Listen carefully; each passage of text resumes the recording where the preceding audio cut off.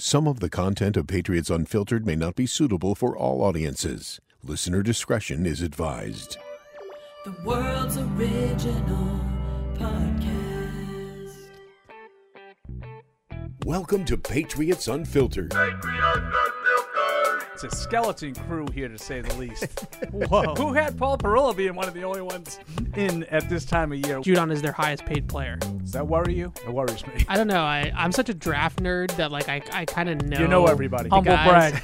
No, no one's ever been on the training camp I'm field not I didn't know. saying- Taylor Strong and Kevin Harris. Like, oh, jeez. We had a fire alarm at our apartment at 2:30 in this morning, so I'm just a jinx. I We don't do know have how- some emails. Why don't you read some? To say that, like, the movie itself isn't great. Like, No, it's a great piece of cinema history. it's a great movie. Yeah, it's a good movie. It's I a don't great... know, doesn't hold up. I was young when I saw Jaws for the first time. And will we have a Catch-22 Thursday? Yes, or you we guys? will. Oh, well, so that's a special treat because he's smart enough to know that I do not listen to Catch-22. Wow. This is Patriots Unfiltered. That show sounded a lot more off the rails listening back to it than I felt like we did a good job. I do too, and I totally agree. Right? And now that we listen back to the opening, I'm like, what were we talking about? Alarms, drills, you name it. It was a lot. Were you guys talking about Jaws? Of Yeah. course. Yeah. I mean, it's It's the season. Is it an off-season show? It is the season. It is.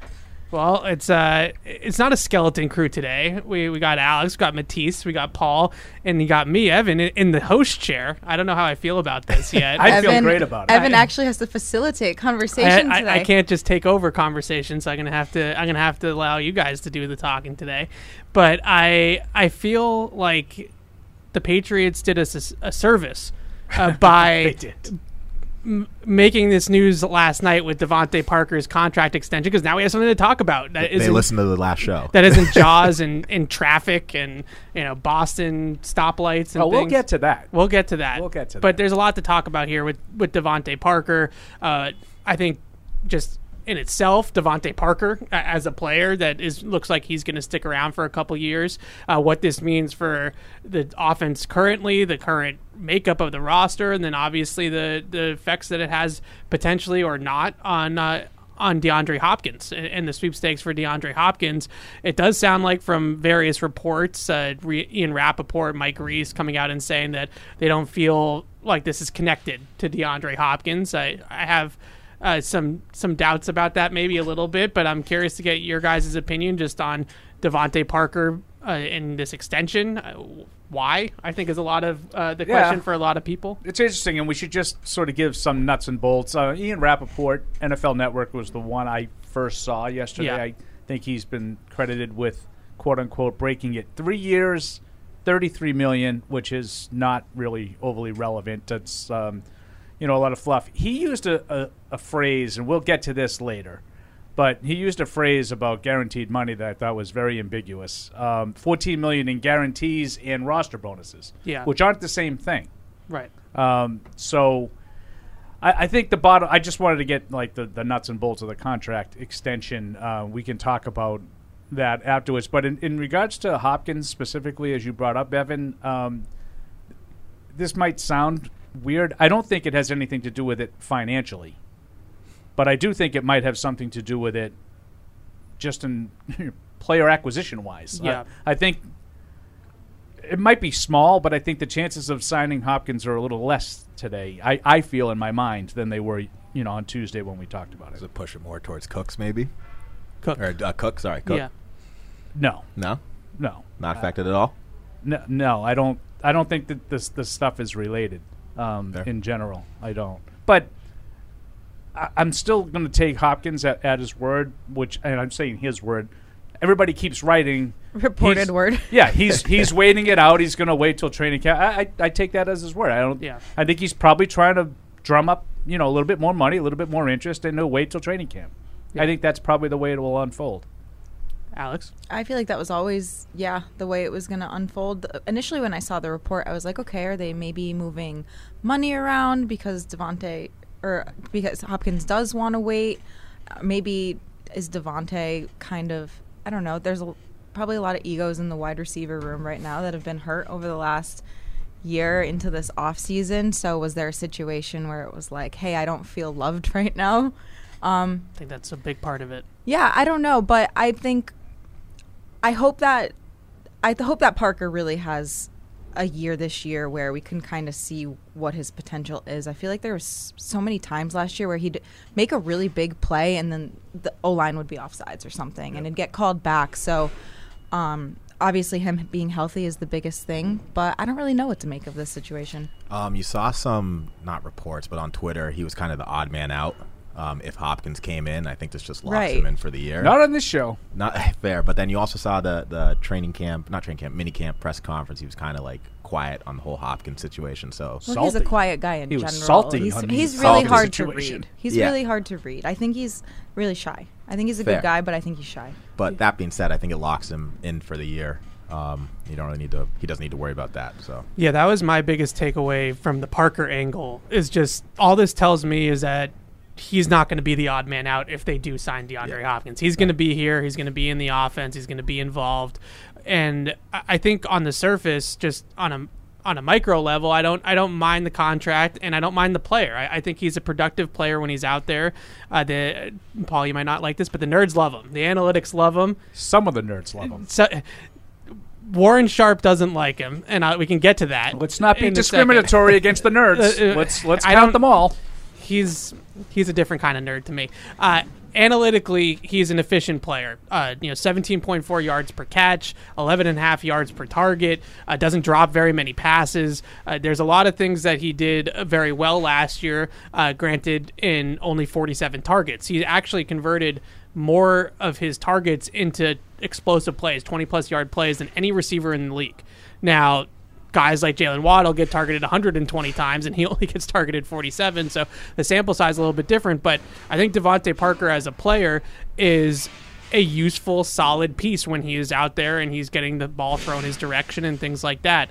With that being said, my big picture concern about it and why I can't love this move is it's another thing that tells me that this is the tax bracket that this team is going to operate at the wide receiver position. It's going to be Juju Smith-Schuster's. It's going to be DeVante Parker's. It's going to be Kendrick Bourne, who's another guy that's in that mid-level contract status.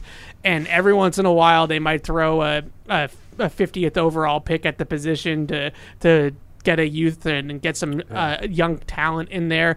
But they are never going to be a team that's going to overextend for a wide receiver. How do you guys feel about it? Just curious. I think that I feel kind of similarly to you, but I think that Hopkins might be the outlier here, just on the affinity that they have for each other. I don't know. I think I can be proven wrong easily. If they sign DeAndre Hopkins next week, I will eat crow that maybe they're changing, but I also need to see the money on Hopkins, because if they get him at a discount because of the situation and the circumstances of his release and everything, then it's still not changing philosophy. And their philosophy, their spending model at that position tells me that they don't want to overextend for a wide receiver. They're never going to pay the big diva wide out, and you're going to get by. They think they can get by with this type of group, and I just don't necessarily think that that's the way the league is trending or the way the position is trending. When Parker's on, I think he's an above-average receiver. Like you saw flashes of it last season, but if you're paying a receiver in his 30s, I'd rather have paid Hopkins. So yeah, and I mean, I'm going to get to the nerd stuff later because I'm curious. Yeah. In all honesty, I'm curious on some of the different numbers, which ones, because I'm not as much into the metrics as you are, Evan. I'm curious to which ones are more important than others. But a couple of things on this. Yeah, he's 30 years old. I think it's sort of been portrayed as a pay cut disguised as an extension. I don't really think that that's the case. I think he's going to end up getting more money than he was due. Certainly more upfront money. Now, we all know that when you do these extensions, typically the base salary in the first year goes down, which opens up some cap space. His base number, it was something like 5.7. He's probably going to have to be on the field to get 5.7, but has a chance to get more than that. So obviously you want him to be on the field. Right? So it's not like, whoa, geez, if we can keep that under 5.7. Well, that's not good if you kept it under 5.7. But the thing that I don't like about the extension the most is it signing off on future DeVante Parker years. Like, I can't imagine that he's not part of the equation, at least in 24. Yep. Now, I don't know. Is this a true extension? Like, is it 4, 5, and 6, or is it the first year was sort of ripped up, and this year, so only 2 more years? Correct. So he's signed through which is what they usually do. Now. So I don't love the idea. And Alex, you're gonna get this analogy because you're so Celtic centric. It's to me. What team are we talking to about? me, DeVante I'm a Parker. Grizzlies fan. Just kidding. I'm going to rip that's that for to the- shreds. that's I for the had to second leave- hour. I had That's the to second leave There's the no state. chance I'm going to let that one go. But anyway, the Bridgies. Do you remember the Bridgies for the Celtics? The Jay Crowders, Yes. the Isaiah Thomas, Yes, the to fun me, years. DeVante Parker should be a Bridgie. Yeah. He's a Bridgie receiver. He's not a stiff. This guy was the 14th overall pick in the draft in 2015. I absolutely loved him coming out of Louisville for Miami. He's never really panned out to be that. Right. He's not a bust, but he's not a star either, and has never been one of the better receivers in football. He's never been healthy. Oh, by the way, he wasn't healthy last year when he missed 4 games and really missed 6 games because there was 2 that he barely even played in. So he's the kind of guy that you plug in, and we're a little bit weak at receiver. He can give us something until we can get what Evan wants. The stud. But my concern Now, is, this is, to me, putting off, addressing the position. to me, that's my concern. My concern is that, and this is kind of across the board, honestly, in a lot of positions with the team, but especially on offense, they just seem to be content with fine. Okay, he's a fine player. He plays a role. I think that a big part of it is what Alex was talking about a little bit earlier, that this is a guy that's put his head down, that's worked hard, that's played ball. He hasn't spoken out in the media. He wasn't one of those guys last year in the locker room that was ripping the coaching staff. This is the 2023 version of Devon Gotcha. Yeah, doing all that kind of stuff. And they took care of one of those guys. But are they content? Are they okay? Do they feel that they're fine at wide receiver? Because just for what it's worth, Bill Barnwell did his annual supporting cast. They were 26th in the league in weapons, right? Playmakers around the quarterback. PFF did it a couple weeks ago. They were 29th in their rankings. So I think they are a little bit better than that, maybe, but I don't think that their world's better. I think that they're right in that 20 to 25 range probably. And where's the needle mover? Where's the difference maker in this group? And if you're committed to DeVante Parker for, let's call it a year, maybe 2, and you're committed to Juju Smith-Schuster for a year or 2, there's not a lot of other targets to go around. There's not a lot of snaps to go around, and you still have the 2 tight ends that you want to incorporate too. I think this means less chance of DeAndre Hopkins. It probably means less opportunity for Tyquan Thornton. Okay, I want to get to that as step 2. Okay, and this is Paul is quote unquote worried about everything. We talked about this on Tuesday, and I do. I worry. It's a fair worry. I grew up in New England, and unlike you young folk, I didn't grow up with nothing but championships. I had a lot of 5 years of my life with no championships. I hate you. I had a lot of I was time 8. I was 8 where years. my team consistently fell short. So I'm always thinking in those terms, what could prevent us from winning? How can something go wrong? Because my first 35 years, they were always coming up short.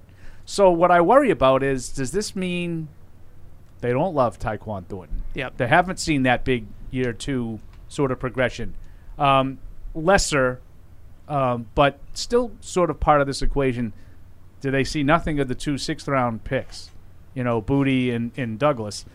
If you're looking to get, I saw a lot of people write, well, they only had, somebody wrote, and I thought this was an odd phraseology, they only had 1 veteran receiver signed next year, Juju.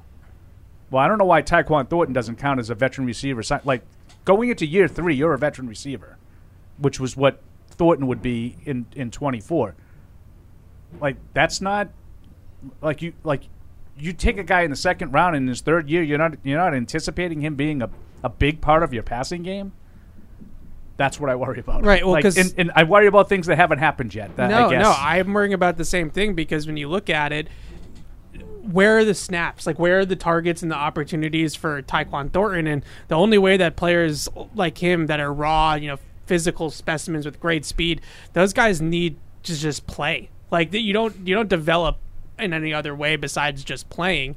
And now Tyquan, realistically, is your third receiver because you paid Juju, you paid DeVante Parker. You're going to have those two guys out there. And now if Hopkins comes into the mix too, now he's your fourth receiver, and he's demoted to the bench permanently for the entire year, pretty much. So again, my whole thing with it, I don't mind DeVante Parker as a player. What I mind is their evaluation and sort of how they treat the position as a whole. Yeah, I don't mind Parker as a player either. I think he's fine. I just would think that you wouldn't necessarily be looking to extend him.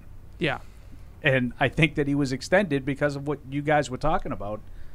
Instead of bitching about Matt Patricia last year, he didn't really have anything to say about that. And, I think he did express a little bit of, I don't know, discontent. I don't know what the right word. I don't think he was pissed, but he was a little salty when talking about Hopkins.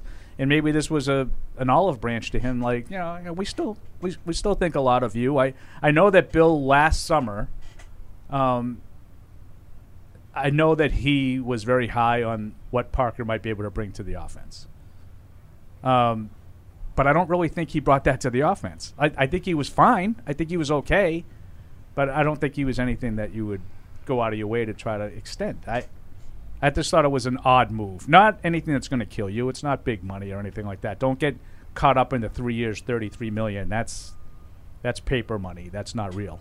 It's odd to do it around this time, though, when Hopkins is on the market. I guess that's a big factor as well. Yeah, and I don't think it has I'm kind of with you guys on. I think Hopkins could happen. Yep. Could still happen. I just wonder if they're sort of. Bill doesn't like the idea of being left waiting around. Yep. Let us know what you're going to do. We need to plan. You don't dictate when you come in. We dictate if we want you in.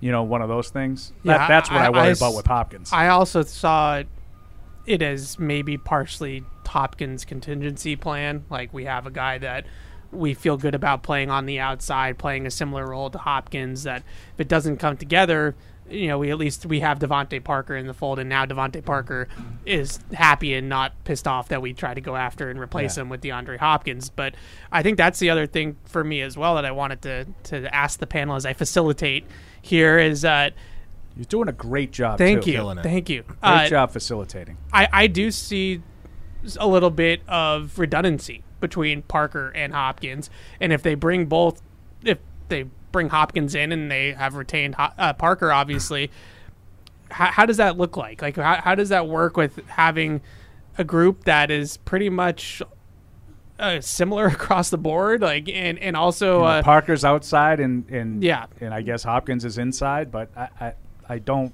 really know. We thought that Bourne might be a better candidate to go. Certainly, you and Mike especially felt like Bourne would be more apt to go than Parker, but I mean, I don't know. There is some redundancy to that. I think they're similar skill sets anyway.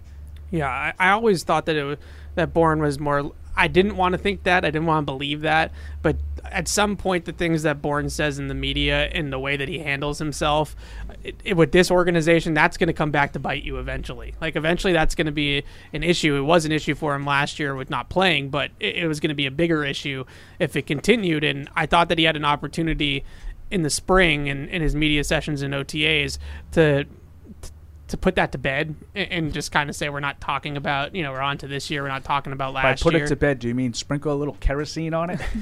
And he kind of did the opposite. Right? And so I have to imagine that Bourne's comments in the spring didn't necessarily go over well with the people down the hall. I just feel like that had to have finally been like, we're still doing this. We're still going through the media. If they sign Hopkins, I wouldn't be surprised if Bourne goes. Yeah. Let's just put it that way. Well, then you're just even in a worse situation. Well, not necessarily worse, but like the situation last year, it was like all these receivers, and where do reps go? Aguilar was the easy guy to just kind of put to the side, and then Kendrick obviously didn't play a lot, but I don't know. It just feels like we're in such a similar situation to last year, and this is a contract year for Mac, and it's just like, what's the plan? Yeah, it's again. I think that there is a little bit of a commitment to mid right now at that position. And again, like don't mistake this conversation with we're all like, what are they doing? This is going to set them back. No, it's just kind of one of those moves that you wonder why it had to be made. Yeah, not that it's going to disrupt anything. I don't think they sunk any real cap dollars that are guaranteed that are going to I don't think it's going to prevent them from doing anything. It actually could help them do some stuff because it probably adds a little flexibility.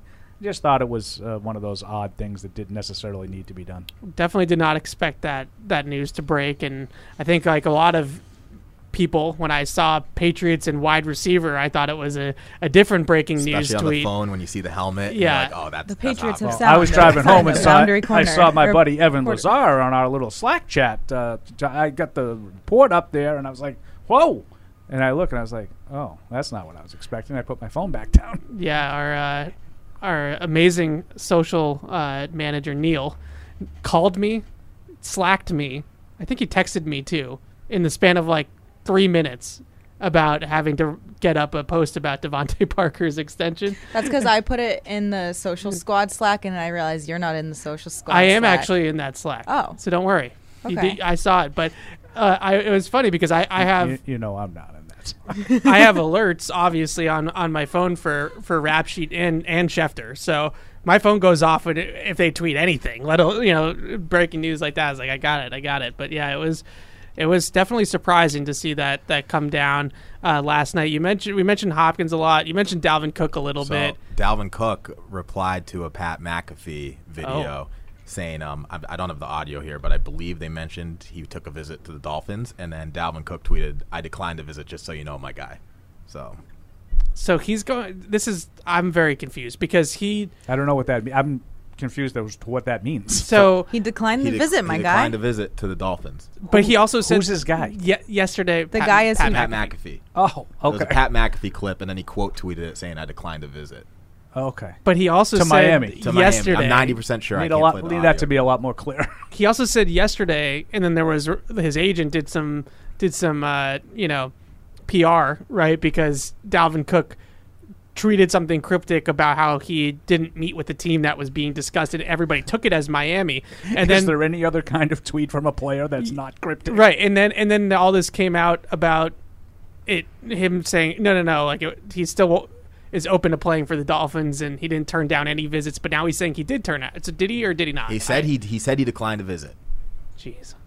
I could have Matt listen to the video because I want to play it over the air, but I got to be honest. I don't really have a whole lot of interest in Dalvin Cook as much as I love the player. I think it's complimentary. It's like when we talked about the draft if the Pats took Bijan Robinson. I think all that's going to do is make you run the ball more, which makes you less relevant.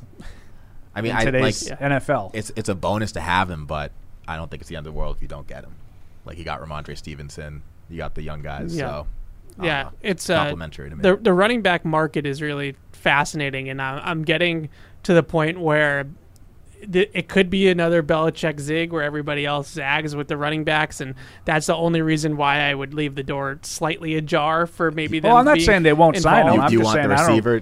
Screw you, you're taking the running back. Well, right. The main thing whatever is you want, you're not going to get. Yeah. These veteran running backs, and I say Dalvin Cook's 27. It's not like he's 33, right? These guys can't get paid. He's a free agent. Leonard Fournette's a free agent. Zeke Elliott's a free agent. Kareem Hunt. Josh Jacobs is holding out on the franchise. Saquon's holding out. So it's an epidemic right now with the running backs that their market value just isn't really there, and the only position where the franchise tag is decreasing in value is running backs. It's going up exponentially across the board, except for one position.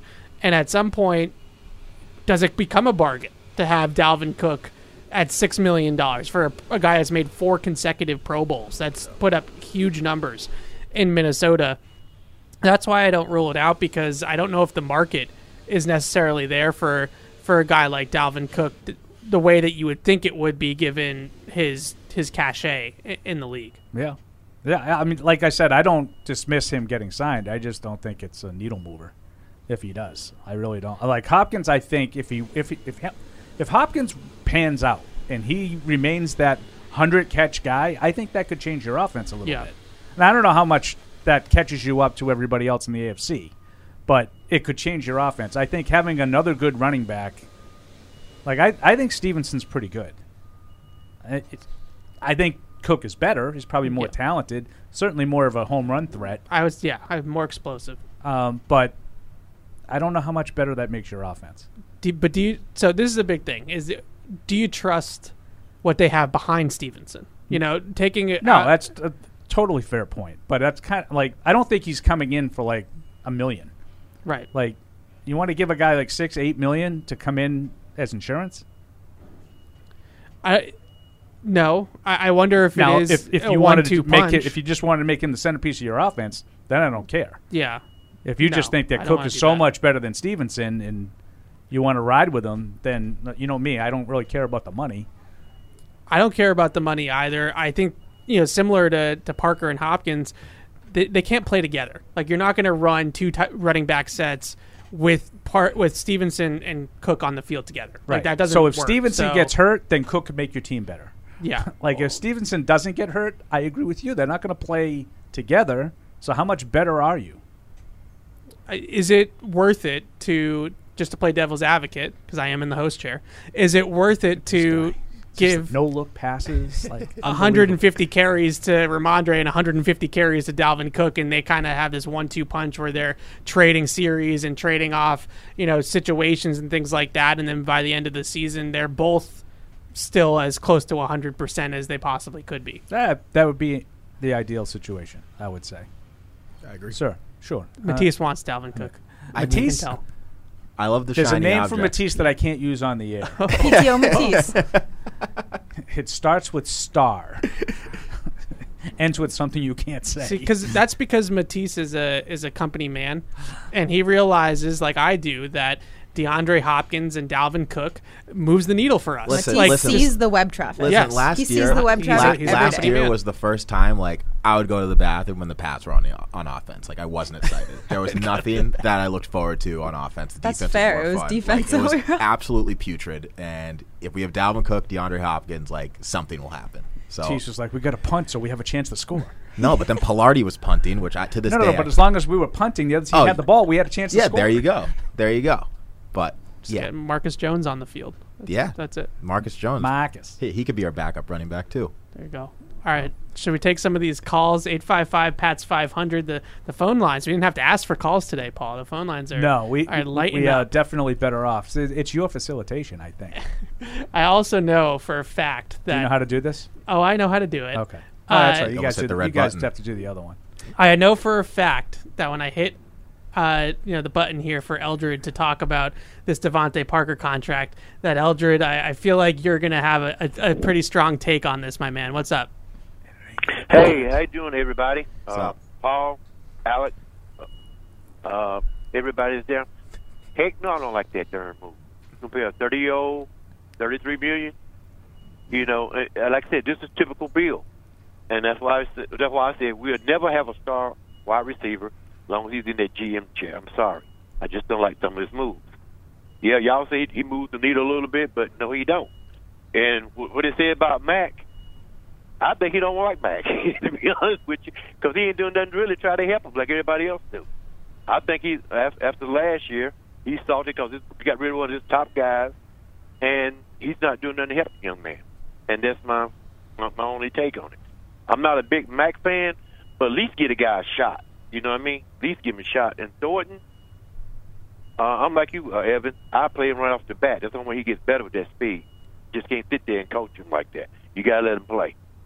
But Bill always liked starting his veterans, then start a rookie or a second-year guy unless he's proven something. What do y'all think? Yeah, I'm with you, Eldred. Thanks for the call. That's sort of where I'm coming from this DeVante Parker extension. Is just it's another move to me that tells me that they are not going to be big investors in the wide receiver position. And you can talk about it from any angle, whether it's cap space, whether it's draft capital, or a combination of the two. We were walking down here, Tease and I was talking, they're never going to make that Tyreek Hill trade. They're never going to do something like that as long as Belichick's here. They're never going to make the A.J. Brown trade, the Stephon Diggs trade. Like, that's just, they're not going to do it. And I think that is disappointing because the way the rest of the league has done things in recent years, that's what everybody else is doing, right? And you look at, I just take a small sample of the final 4 teams last year. You have Kansas City, which has the best quarterback in the game. They also have Travis Kelce. You have the Bengals, who we talked about last week, might have the best receiver room in football. You have the 49ers on the other side, who trade for Christian McCaffrey in the middle of the season, despite already having George Kittle and Brandon Ayuk and a good supporting cast. And then obviously Philly with their two-headed monster at receiver. So the results are starting to turn to the point where the teams that are winning are investing in that position big time. And maybe 20 years ago that wasn't the case. You know, you had teams that invested first-round picks and a lot of cap space on star receivers, and it kind of went the other way where that wasn't worth the investment. Now I feel like it's really proven out over the last couple of years that it is worth the investment. I just don't think that this team is ever going to change their philosophy of how they approach that It's almost position. like it's an arms race, and they're choosing to try to fight it defensively. Well, it's just so frustrating because you mentioned the Eagles. They get A.J. Brown. Like, look what that did for Jalen Hurts. I mean, Garrett Wilson, Zach Wilson's not that great, but a couple games he went off. Like, you just got to get your quarterback a young receiver. I mean, I would say it was really significant for with the Jets. The Jets, had no quarterback play at all and were 7-4. Yep.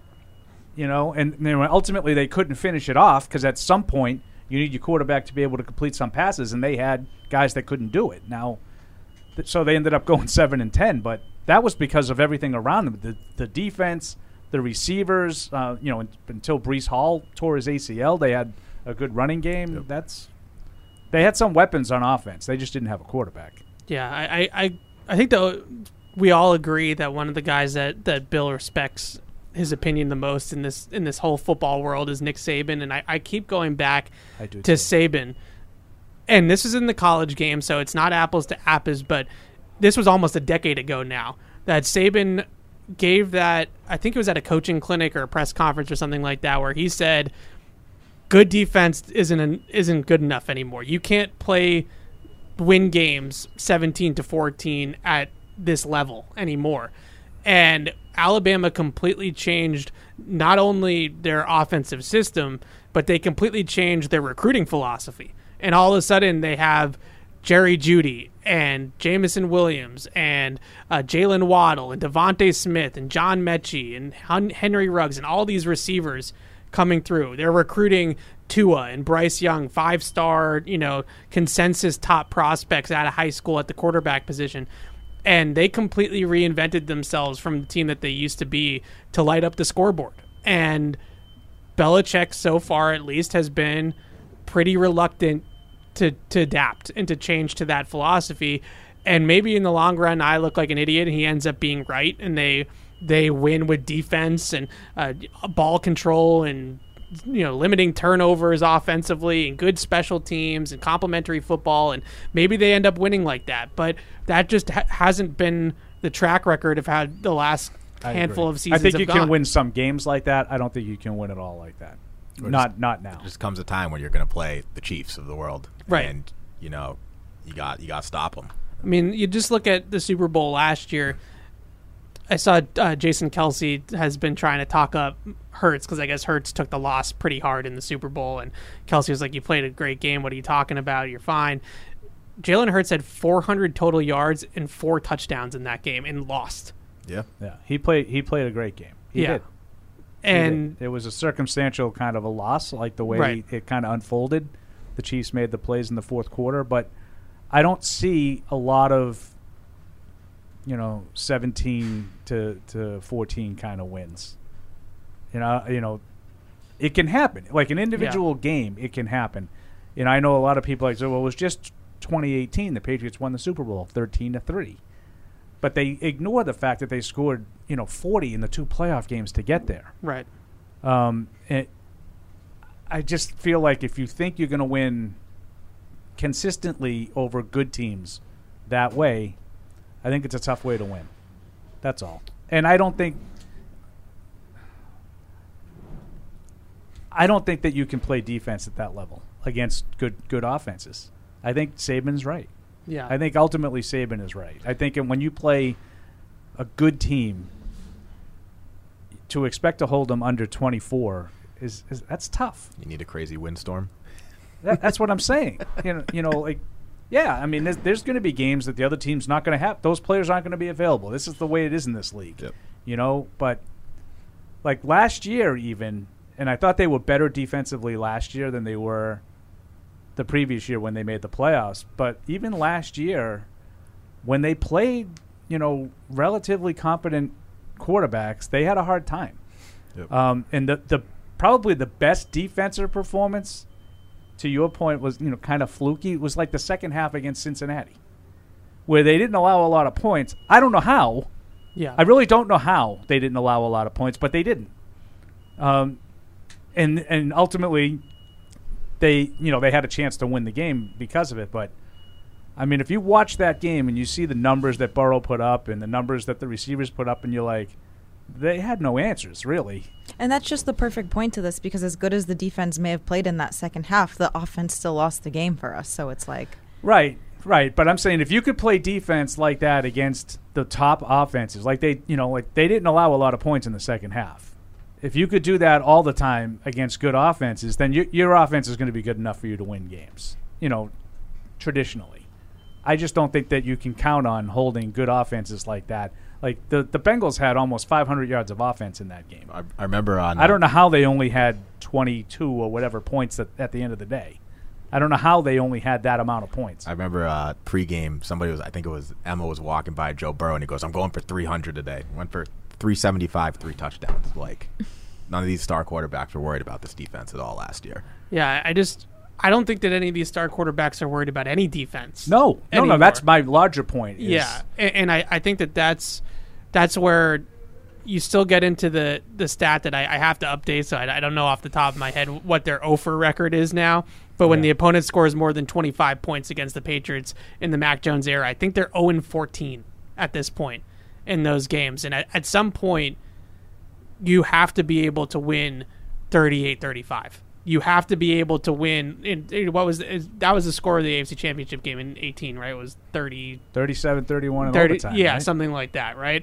So you have to be able to win a game along the way in a shootout. And you have to have your quarterback and your offense be able to outscore somebody every once in a while. And it's just hard to envision like where that offense is coming from. Even if you project Bill O'Brien really upgrading the system, and even if you project Mac Jones taking a step forward, like where are the playmakers, and how is the consistency going to get to the point where you're putting together 5-6 scoring drives in a game out of 10? That's the part of this whole thing that worries me. But we're all like, I feel like we're all on the same page that it's not about DeVante Parker, though. No, right? It's about the philosophy of the team building that's going on. When ultimately, and I think this is what Alex was getting at early in the show, like you have decisions that are going to be coming soon on Mac Jones. You have to figure it out, and I think that's going to be ultimately what decides whether or not they have the offense to keep up. We can talk about bringing in Hopkins. We can talk about bringing in Cook. But if the quarterback can't consistently drive the ball into tight coverage and make plays, and as Evan says, get it locked up in a shootout and come out the other side, the winner, it's not going to matter. I just see a Mac Jones situation similar to Danny Dimes, where like he's okay, above average, and then you're paying him, what was it, $140 million, because that's the market value. Yeah, I would say no on that. Yeah. I don't see them doing that. No, I don't see them doing it, but like there's a good chance Mac Jones will get paid somewhere. So that's the as soon as Daniel Jones's contract, as soon as Daniel Jones's contract came out, though, assuming that Mac has a year that's maybe more reflective of his rookie season and maybe even a little bit better, I said immediately when his agent goes to the negotiating table on his contract extension, that's the contract that I'm looking at if I'm his Right. agent. And I think they'll pick up the 5th-year option Yeah, Yep. to put And play it it up, out. to put it off for another year. Yeah. They'll play it out, and then they'll see. because Because I don't think they're going to give him that kind of a contract. I don't think so either. And ultimately, if he, let's say in year 4, year 5, he has like an MVP caliber season, and now it becomes worth it to pay him that money, then that changes the equation. But Tease, to your point, that's the market value now, even for just like a serviceable NFL starter. And it's similar in terms of APY to what Derek Carr got a couple years ago. Now Derek Carr's structure was very different than Daniel Jones's, but it's $35 million a year of really mostly guaranteed money because they're quarterbacks. So Right. it's not really like this DeVante Parker contract where, I mean, kudos to his agent for putting 3 for I'm just 33 laughing out at the there. noise in the background. Yeah, We should probably comment that they're getting ready for Ed Sheeran this weekend. they're killing us. apologize. There's a lot of stuff. There's a lot of stuff going on at the stadium. They're It's killing us. louder than Taylor Swift, though. I The don't. setup. Who does Paul have to call? Paul's the one with the sway here. Yeah. Who Ed does- Sheeran. Who does Paul have to call to We'll get get it? him on- Mr. we'll get him Ed on the show. Sheeran. Yes. Ed Sheeran. Do Yes. you guys like Ed Sheeran? I don't know. I like Ed Sheeran. Don't love. There's He's I very don't- I don't talented. love it. He is very He's incredibly talented, I think, talented. and there's a couple of songs that I really like. Alex played his Perfect is an guitar, excellent right? song. Perfect is a perfect song. Just kidding. A little bit. A couple strumming. I saw him do something on TV, like one of the the Grammys or something like that, where he like synthesized the whole thing like by himself on stage, and he was playing guitar and like he had the drums all set, and he was like using his feet to like play the bass line of the song. That was incredible. That was pretty cool. I'm not a big Ed Sheeran guy, but No, I mean, that's it's a not- music- You respect the talent. That's a- I I'm not respect listening the to it talent, in the but car. I think that some of the respect talent. songs, like I know that Oh, he people has some just bops. some of them Yeah. just look at like, oh, it's poppy, it's pop music. Who cares? Like, Perfect is a great song. Yeah. It's a great Was song. it Shape of You? Was that the other one? That's Yeah. a good song too. he was also He in has, Game of he has more Thrones, good so- songs than you think. Aaron Rodgers, Game of Thrones too. I know, Noah but Syndergaard, too. I don't like Aaron Rodgers, so. Ed Sheeran was in a Game of Thrones cameo, and I always remember it because it was like so obviously Ed Sheeran. Well, like he they just sang in the episode. Yeah, they Oh, just yeah. like that was Was They that just the one there by the purposely, fire or like- whatever? Yeah. Oh. they like froze on bunch his of face shoulders for and like they 3 seconds meet just to be Arya. like, "Hey, it's Ed Sheeran." Was Did that you the guys last see season? that movie? And I forget the name of it. Forgive me, but it's about the guy who He is like a fledgling like musician, but he doesn't really have the talent to go anywhere, and he somehow starts to like sing Beatles songs, and no one knows the Beatles I songs. saw it's an English movie, right? Yeah. I saw, Oh, and I've- he's like in the future, or he's in Yeah, the it's like- past, but the Called Beatles. Yesterday, He isn't it? realizes the Beatles Is that don't what it's exist. called? Yeah. Pretty sure it's Nobody Yesterday. knows the Beatles, and people think that Yes. he's creating all of these. I haven't seen it, but I I've haven't heard it's seen good. it, but I heard it. It's a funny movie. I mean, it's obviously goofy, but Ed Sheeran is in the movie, and he's fantastic in it. And it's like they have like a contest to see who can create a song, and he's just creating like a Beatles song that he hasn't sung yet. That's funny. It was pretty funny. I have a newfound respect for the Beatles. I feel like you now? as I've aged, like, Analytics shining as a positively on the kid- Beatles. As a kid, I was like, I didn't really understand the hype with the Beatles, but now that I've gotten older and have a little bit more perspective, I feel like yeah, I've I was come around. never like a big Beatles fan, but obviously you talk about respecting the talent. I mean, that is insane. I feel like That catalog is insane. if you weren't into the Beatles, what were you into? I always like the Rolling Stones better than the Beatles. Because I was going to say, like, there's Rock. probably either Beatles people or like more rock people and Stones. Yeah, for me, it and, was like, just- Led Zeppelin. To me, it was like that was before my time. I know that you find that awfully hard to believe because you're 12, but that I was wish that I was 12. You that guys was- are talking about that was 30-year-olds. way Like, you're before my throwing them time. out with the garbage here, and I'm like, that was damn. like the Beatles We're old, man. and even the Stones for the most part. Although the late Stones like start me up, that was kind of in my middle school years. I was never like really into that. I was more into like I make fun of myself all the time. The disco stuff. Nice, I was into the dance music. like Bee Gees. Bee Gees were awesome. Yeah, Earth, Wind, and Fire is the greatest I group would have of all loved time. to see They're Paul getting fantastic. after it at the club. Called Earth, Wind, and Club in Fire. Everett. Earth, Wind, and No, Fire. in Everett, down in town, but They still I got throw after down. it. They still throw down in concert. Earth, Wind, and Fire. Oh well, they So let's groove tonight. They sang after a couple of Super Bowl Super Bowl parties. Yeah, they can still boogie. I saw them, I don't know, 3 or 4 years ago now in a festival. Commodores, great stuff. Okay. Thinking Out Loud and Castle on the Hill, also 2 fire Ed Sheeran songs. Thinking Out Loud's a good one. Thinking Out Loud's another good one. I don't love Castle on the Hill, but it's a good song. That one. It's like catchy it's a good and song. upbeat. Should we fire through these calls before Paul's food gets here? Let's do it. All right, Morgan in Vermont. What's up, Morgan? Morgan, you're on the air. It's the Vermont cell Get my service. Morgan was waiting for a while. That was my good You were Will waiting Hunting for a version. while. You Morgan. call back, Morgan. We'll get you on. Patty and Agawam. What's up, Patty? Well, you've lost your facilitation card because you left him on the line too long. For 2. Patty. All right, Patty, call back second half. This is where you have to, as the Felger match, you push away from the table if Spee's not here. Spee, don't embarrass me, Spee. Come on, Spee. Oh, no. Oh, no. Hold on, line's ringing. No Spee. It's ringing. No Who is it? Patty. Two lines I ringing. think we're coming back. We're coming back. So that It's means all right. Patty's coming back. That would be my guess. It wasn't me. Is Morgan coming back? I don't know about Morgan. This is usually a catch-22 problem because me and Bart argue for like 45 minutes and the poor callers are on hold for like an hour. Oh, see, this he is was a new probably call. there. That was me playing a hang-up effect. This is a new one. Cody in Fresno. What's up, Cody? Hey, guys. So I think the DeVante Parker move is not really surprising to me. I feel like it makes a lot of sense, especially if you look at the next free agent market for the receiver position. I don't know if you guys are aware of it at the moment. Yeah. No, but why are you not surprised that they re-signed a 30-year-old receiver and want him on the team longer?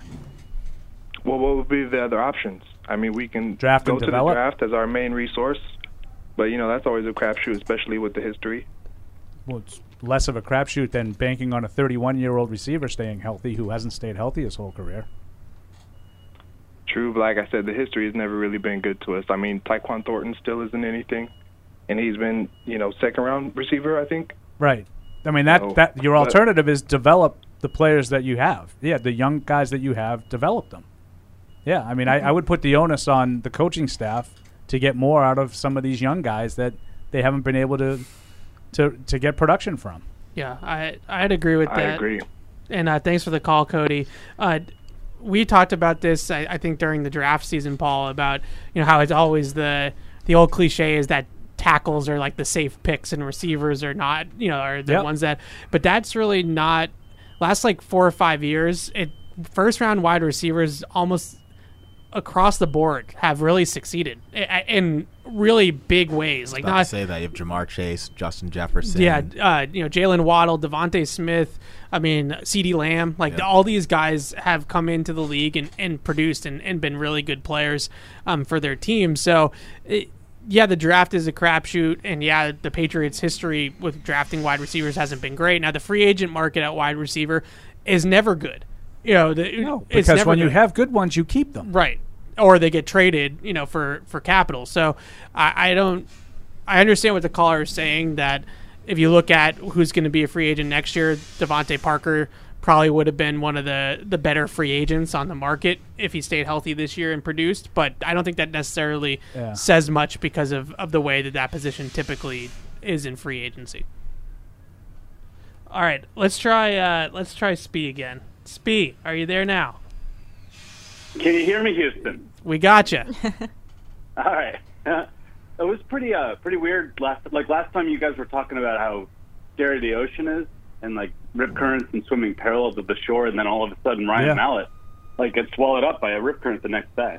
Yeah, and I didn't realize that area is so dangerous. I read that 10 people have passed 11. away, I think 11. just this 11. year. Yeah, and we're talking firefighters. Yeah. Obviously, Mallett is a very probably strong guy, but don't mess with the ocean. Well, Matisse, you said it's got to swim parallel to the beach. You gotta let it. You let it take you out, and then you swim sideways to get by the rip. That's what I was always. But it's taught. so counterintuitive. Yeah, and also and if you're not taught that, also it's freaky as hell. Yeah. Like you never know what happens when a situation pops up, so it's super unfortunate. Yeah, I went down the rabbit hole yesterday, and some advisors were saying that if you can, just float, because sometimes swimming that way tires you out. Doesn't actually always work. So. Scary. Well, you would think that a guy like Ryan Mallett would be able to to swim pretty far. I mean, he's a former athlete, a big guy. Yeah, and only 35 years old. Yeah. Awful. Go ahead, That's Speed. really sad. I wanted to, before, I know Paul's got to eat, but like... Not one yet. thing Not Evan, yet. You've been doing... Okay. Evan, one thing you've been saying recently that's kind of given me a little bit of comfort is talking about the Diggs situation and, hey, is Buffalo going to implode? Which I think that's important because the Patriots, if they're going to make the postseason, they're going to need to get some help from the other AFC East teams. So I was kind of wondering, with the New Jersey Jets and the Dolphins, aside from the quarterback position where, with Tua's body and Rodgers' heart or lack thereof, like what are some other things that could maybe submarine those teams? Like, what are some ways you think they could fall apart? It's kind of like a bigger picture question with those guys. Maybe we could put a pin in that and wait till Fred gets back. I'm sure he has a litany of ways that the other teams can all not be good. That's where we're at. Do you at least agree that that's going to be part of the equation for the Patriots this year? This is where they've dropped to, is that you have to hope the other teams implode. Don't you miss the days where we didn't even care about the other teams? It was just, are we hosting the AFC Championship game? I used to or are love we not? looking at the list of the coaches and quarterbacks of the other three teams in the AFC East and saying, I remember him. Yeah. Like, that's how obscure some of the names, like Cleo Lemon. Like, you'd be like, oh, yeah, I remember that guy.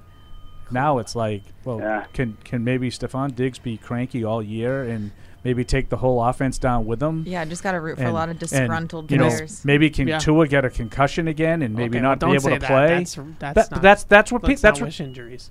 I don't wish injuries, but Fred does openly.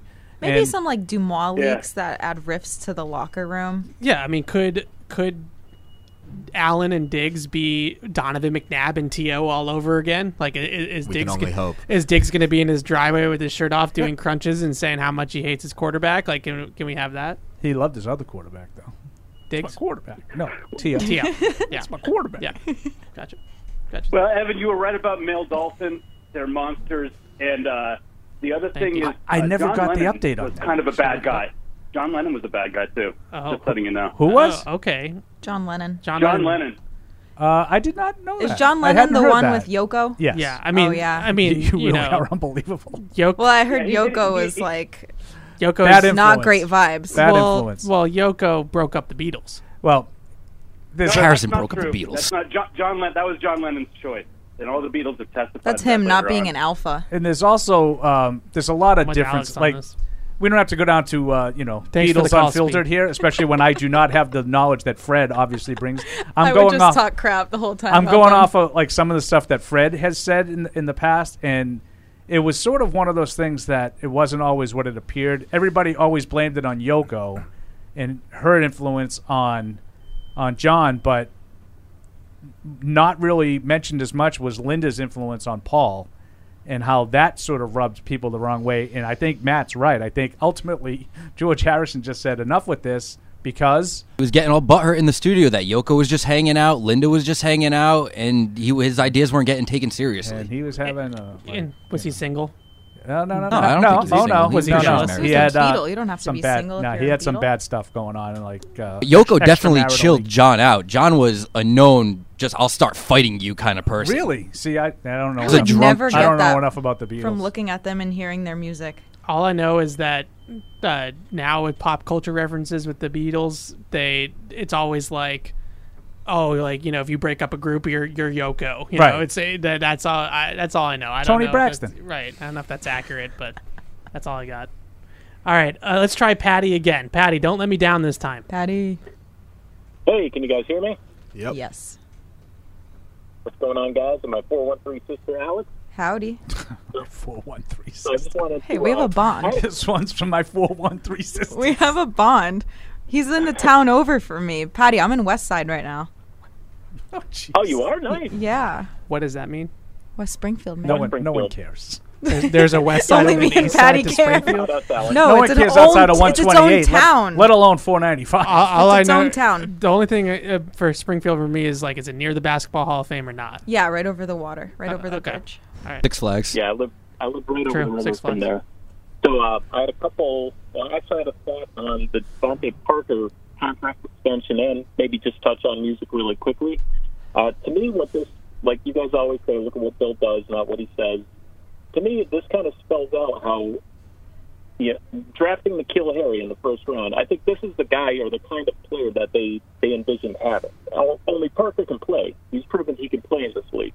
And even though he's 30 years old, I don't know if there's like any outs after the first or second year of the deal, but I do like Parker as a player, and I had a thought, too, about Hopkins. If they do end up signing him, what do you guys think about them using him kind of like the Cardinals used Fitzy towards the end of his career, where they, he wasn't that X guy. They moved him inside, outside. And Paul, I got to ask you, what's your favorite Stones album? I didn't hear that. What's your favorite what? Rolling Stones album. Rolling Stones is probably the Start Me Up album. Start Me Up? Yeah, because I was not, like I told you, I wasn't like a big Stones fan. I liked the stuff. That was probably like 81, so I would be like in middle school then. Yeah, I like that album. I was in grade school then. But yeah, I mean, I love all music, with maybe the exception of reggaeton. But yeah, dude, Exiled on Main Street is the Stones' best album. The Clash is the greatest band was the greatest band on the planet. And Ed Sheeran is, that's all I got, guys.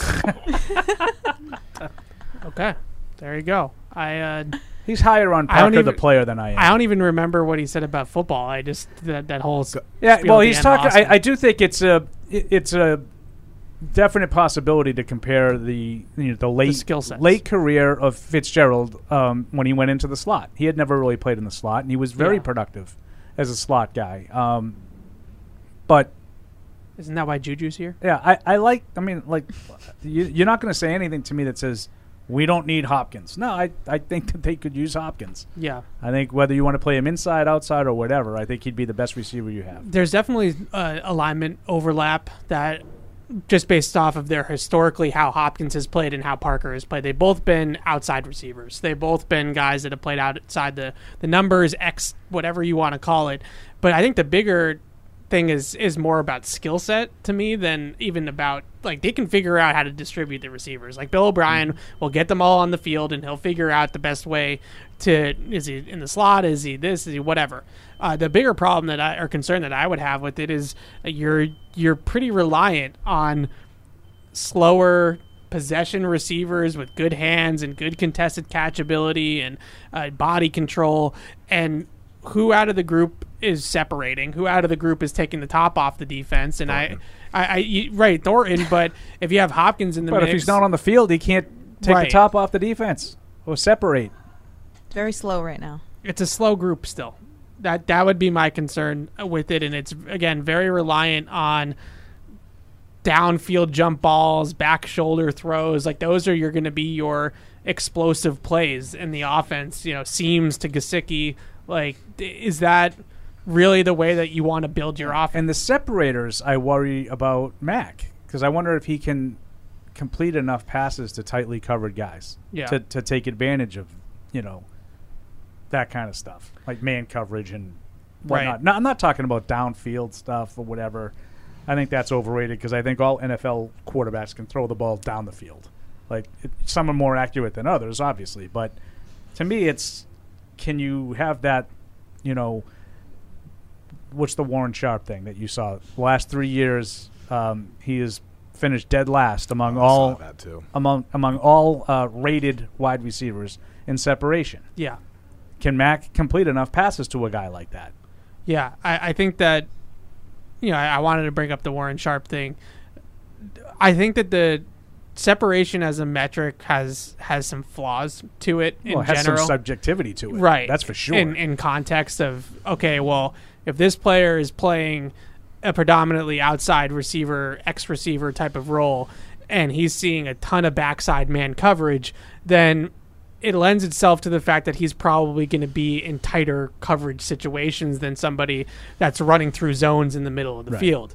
Now, with that being said, I would also say that that's not Parker's game. Parker's not a separator. We know that's not his game. So it's kind of like expecting a guy that that pitches and he's all about control and putting the ball in good places and maybe off speed stuff. And then you're like, well, why is his strikeout rate really low? Well, because he doesn't doesn't have swing and miss pitches. So Parker is a contested catch guy. We've known that, but at the same time, I still do get concerned about they are building a receiving core that is a lot of those types of guys. Yeah, because my follow-up would be, then why do we extend the guy who doesn't have a good strikeout rate? Like, I wouldn't want to, Right. I'd rather, rely on Bayo, who's going to strike guys out and has that kind of stuff, than Connor Siebold, who I don't think did. Right. He's gone now. Well, Bayo in this scenario, since we're crossing sports fully now, Bayo in this scenario would be a little bit like Taekwon, because Bayo early on this year they almost sent him back down to Worcester. Like they did. Yeah, and he was struggling really badly, and now he's like been great for the last 2 months. So that's one of those scenarios where eventually they just kind of let him pitch his way out of it and figure it out, and that is a concern. All right, we'll take one last call, and then Paul's food is here, so we'll break for lunch. But top-notch facilitation. Mike in Top-notch. Tampa Brady, what's going on? Hey, what's going on, guys? So I had two different things. One was the Ed Sheeran songs, good one. That if you guys have ever seen Sons of Anarchy, yes. One of the last episodes, he's got a song on there called "Make It Rain." I would check that one out. It's pretty good. It's pretty good. And as far as football is concerned, I want to say last week or the week before, you guys were running off a laundry list for Mac Jones about what would make him, what might make him better, or what we would have to do to see the most out of him. And it seemed like that list was really long just to get him to be serviceable. Oh. Yeah, I don't know. That sounds like a lot harsher than we. Like, he doesn't have to do a ton of improvement to be serviceable. Like, I think he is serviceable now. I don't think he needs. I don't think he needs to have tremendous strides to be serviceable. Then I'm misremembering what I heard, but it seemed like there was a laundry list of stuff that, like, if he had a better offensive line and better wide receivers and better this and better that, we could really get the most out of him. And well, then you could figure out if he was good enough. The team would be much better. And I know that sounds kind of like, hello, connect the dots. But if he needs that much work to get us to where we want to be, shouldn't we move on? Like, maybe, I don't know. Yeah, I mean, that's an argument. For Brock Purdy. But there's an argument to be made for that. Sure, yes. But I think my pushback on this argument is always like, so we need to make it harder on him so that he can prove himself as being somebody that can. I like the way you put that. Right. Like No, Evan, not at all. So what I'm trying to get at with that is, when you need that much, maybe you're trying too hard to get to where you want to be, and you can make it easier on yourself by finding somebody who has those missing pieces that Mac doesn't have, rather. Like the power to get the ball down the field with some velocity and fit the ball into tight windows. Right. Mac's got touch passes all day long. But I hear you, but my point is that I don't think that any quarterback is going to succeed with nothing around him, just because of his greatness. Like, even a guy like Patrick Mahomes, who you can make the argument, Kansas City outside of Travis Kelce just has some okay pieces around Patrick Mahomes. But Patrick Mahomes has Travis Kelce. He has arguably the best play caller in the sport, and he's got a stable offensive line now, and that's why he's great. That's what gets him to allow him to be great. So we saw it here with Brady. When they had down years at receiver, they didn't win. Like, they didn't win in 2013. They didn't win with Riche Caldwell in, what was that, 05 or 6? Yeah. They didn't win those years. So even the great guys still need help. And we saw it, unfortunately, my last year with Brady, covering the team and everybody else, is in 19. He was still great. he went to Tampa Bay and he won a Super Bowl immediately. So that's the thing is, like, even if you find the golden goose quarterback and you find your Patrick Mahomes, like, you still got to put the pieces around him. And I think that you can really, that's still good business, regardless of if it's Mac or if it's somebody better. Okay. Gotcha. Well, hey, thank you guys for taking my call. Paulie, enjoy the lunch. I really enjoyed listening to you guys every week. Thanks, Mike. No problem, Mike. Appreciate Thanks for it. calling in. And I do hear his point, because Paul, you talk about it all the time with Drew Bledsoe. Like, you just kept on trying to make Drew Bledsoe. Well, but I agree with Mike's premise. Like, what quarterback in the league wouldn't succeed with all of the, a great offensive line, great running game, great receivers, great defense, great coach? Like, what do I need you for? That, to me, is Brock Purdy. Yeah. Like, he has the best weapons. I think Bill Barnwell had San Francisco 1 in that list that you cited earlier. He has the best weapons in the league. They have a great defense. Okay, I thought he was suggesting switch Mac Jones for Brock Purdy. No, I think I wasn't about to let that slide.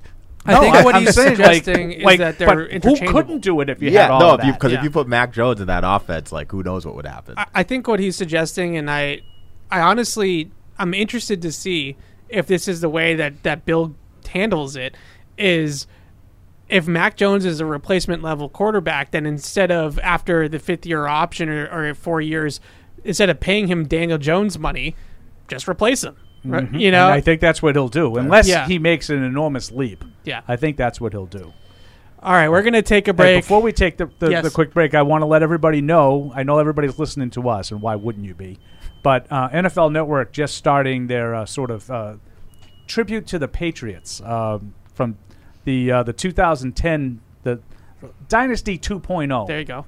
How's that? Is that the best way to put it? I like the it. second half. Yes. Second half of the Dynasty. The programming on NFL Network is going to be sort of wall-to-wall Patriots this afternoon. I think the first one is going to be the divisional round game against Baltimore in 2014, which was an epic 35-31 game, one of the best playoff games of the entire era. One that gets overlooked a little bit. They did have to show the 09 Ravens. Well, they showed all 3 of them. That's what I thought I saw. It was a trilogy. They showed the 09, and then they showed the Cundiff game, and then they showed the next year when the Ravens won. If we're gonna pump up the Patriots, though, I could have done without the Ray Rice 09 that was game. brutal. I could have done without that one. I told you that was the game right outside that door, and I opened the door to come in, and Ray Lewis was screaming at everybody. I said, "Ruh-roh, I think we're in trouble."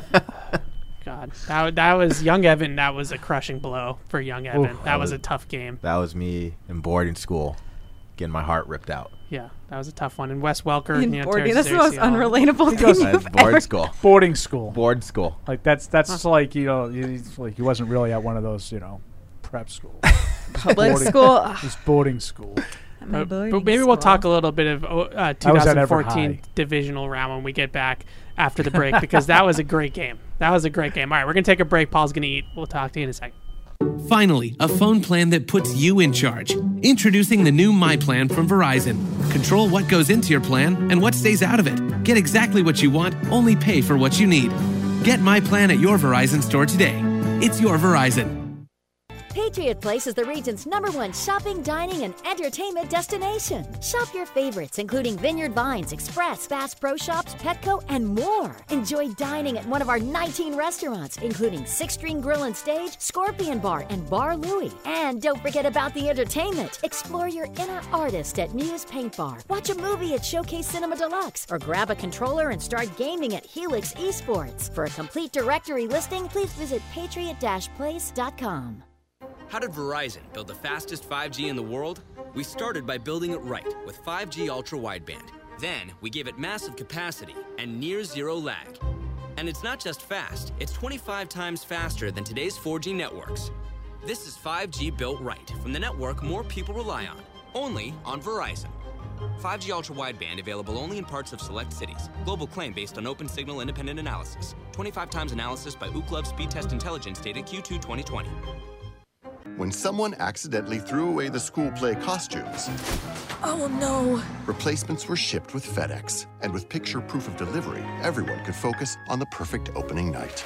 FedEx, where now meets next. For residential delivery only. In sports, if you think joy only happens after you win, think again.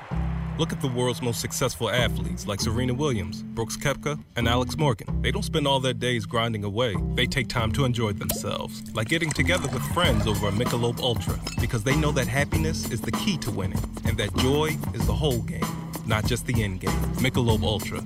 95 calories, 2.6 grams of carbs. It's only worth it if you enjoy it. Enjoy responsibly. AB Michelob Ultra Light Beer, St. Louis, Missouri. Some people are never content with simply being good. Not when they can be great. But it takes a big step to get there. In fact, it takes a leap of faith, a belief in what you're striving toward, and a willingness to make the commitment, day in and day out, to something bigger than yourself. Putnam is proud to partner with those who share their own commitment to performance excellence. This is Matt Light for Putnam Investments, a world of investing.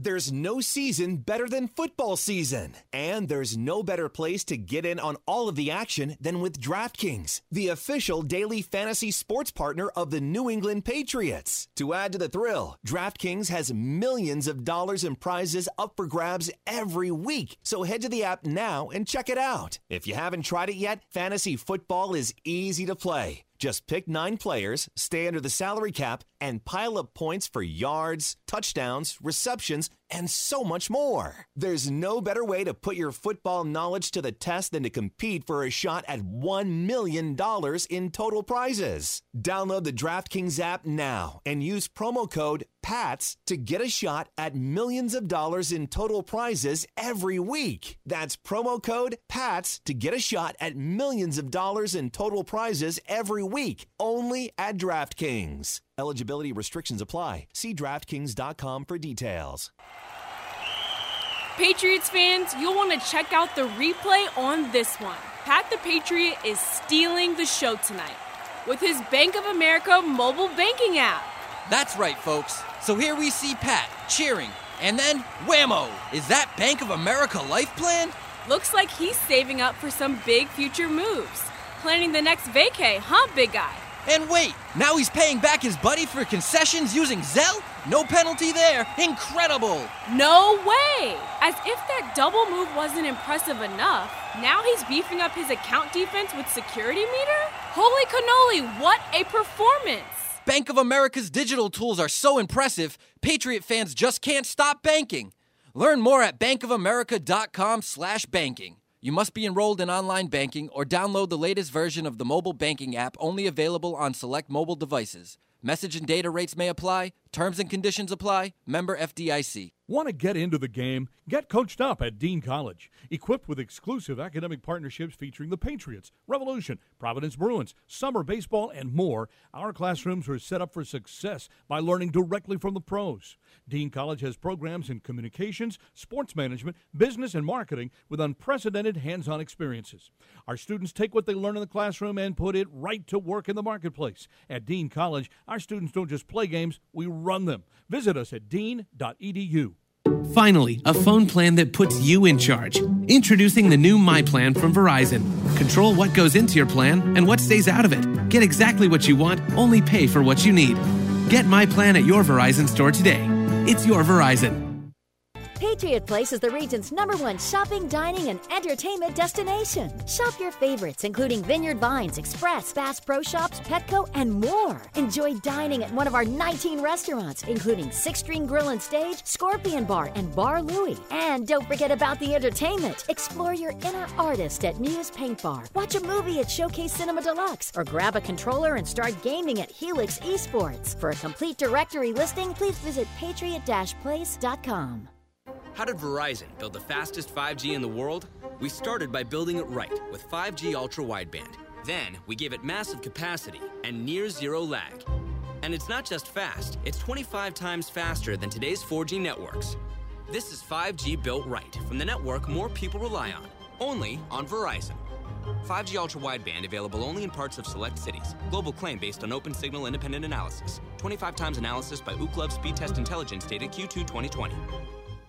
When someone accidentally threw away the school play costumes, Oh no. replacements were shipped with FedEx. And with picture proof of delivery, everyone could focus on the perfect opening night. FedEx, where now meets next. For residential delivery only. In sports, if you think joy only happens after you win, think again. Look at the world's most successful athletes like Serena Williams, Brooks Koepka, and Alex Morgan. They don't spend all their days grinding away. They take time to enjoy themselves, like getting together with friends over a Michelob Ultra, because they know that happiness is the key to winning, and that joy is the whole game, not just the end game. Michelob Ultra. 95 calories, 2.6 grams of carbs. It's only worth it if you enjoy it. Enjoy responsibly. AB Michelob Ultra Light Beer, St. Louis, Missouri. Some people are never content with simply being good. Not when they can be great. But it takes a big step to get there. In fact, it takes a leap of faith, a belief in what you're striving toward, and a willingness to make the commitment, day in and day out, to something bigger than yourself. Putnam is proud to partner with those who share their own commitment to performance excellence. This is Matt Light for Putnam Investments, a world of investing.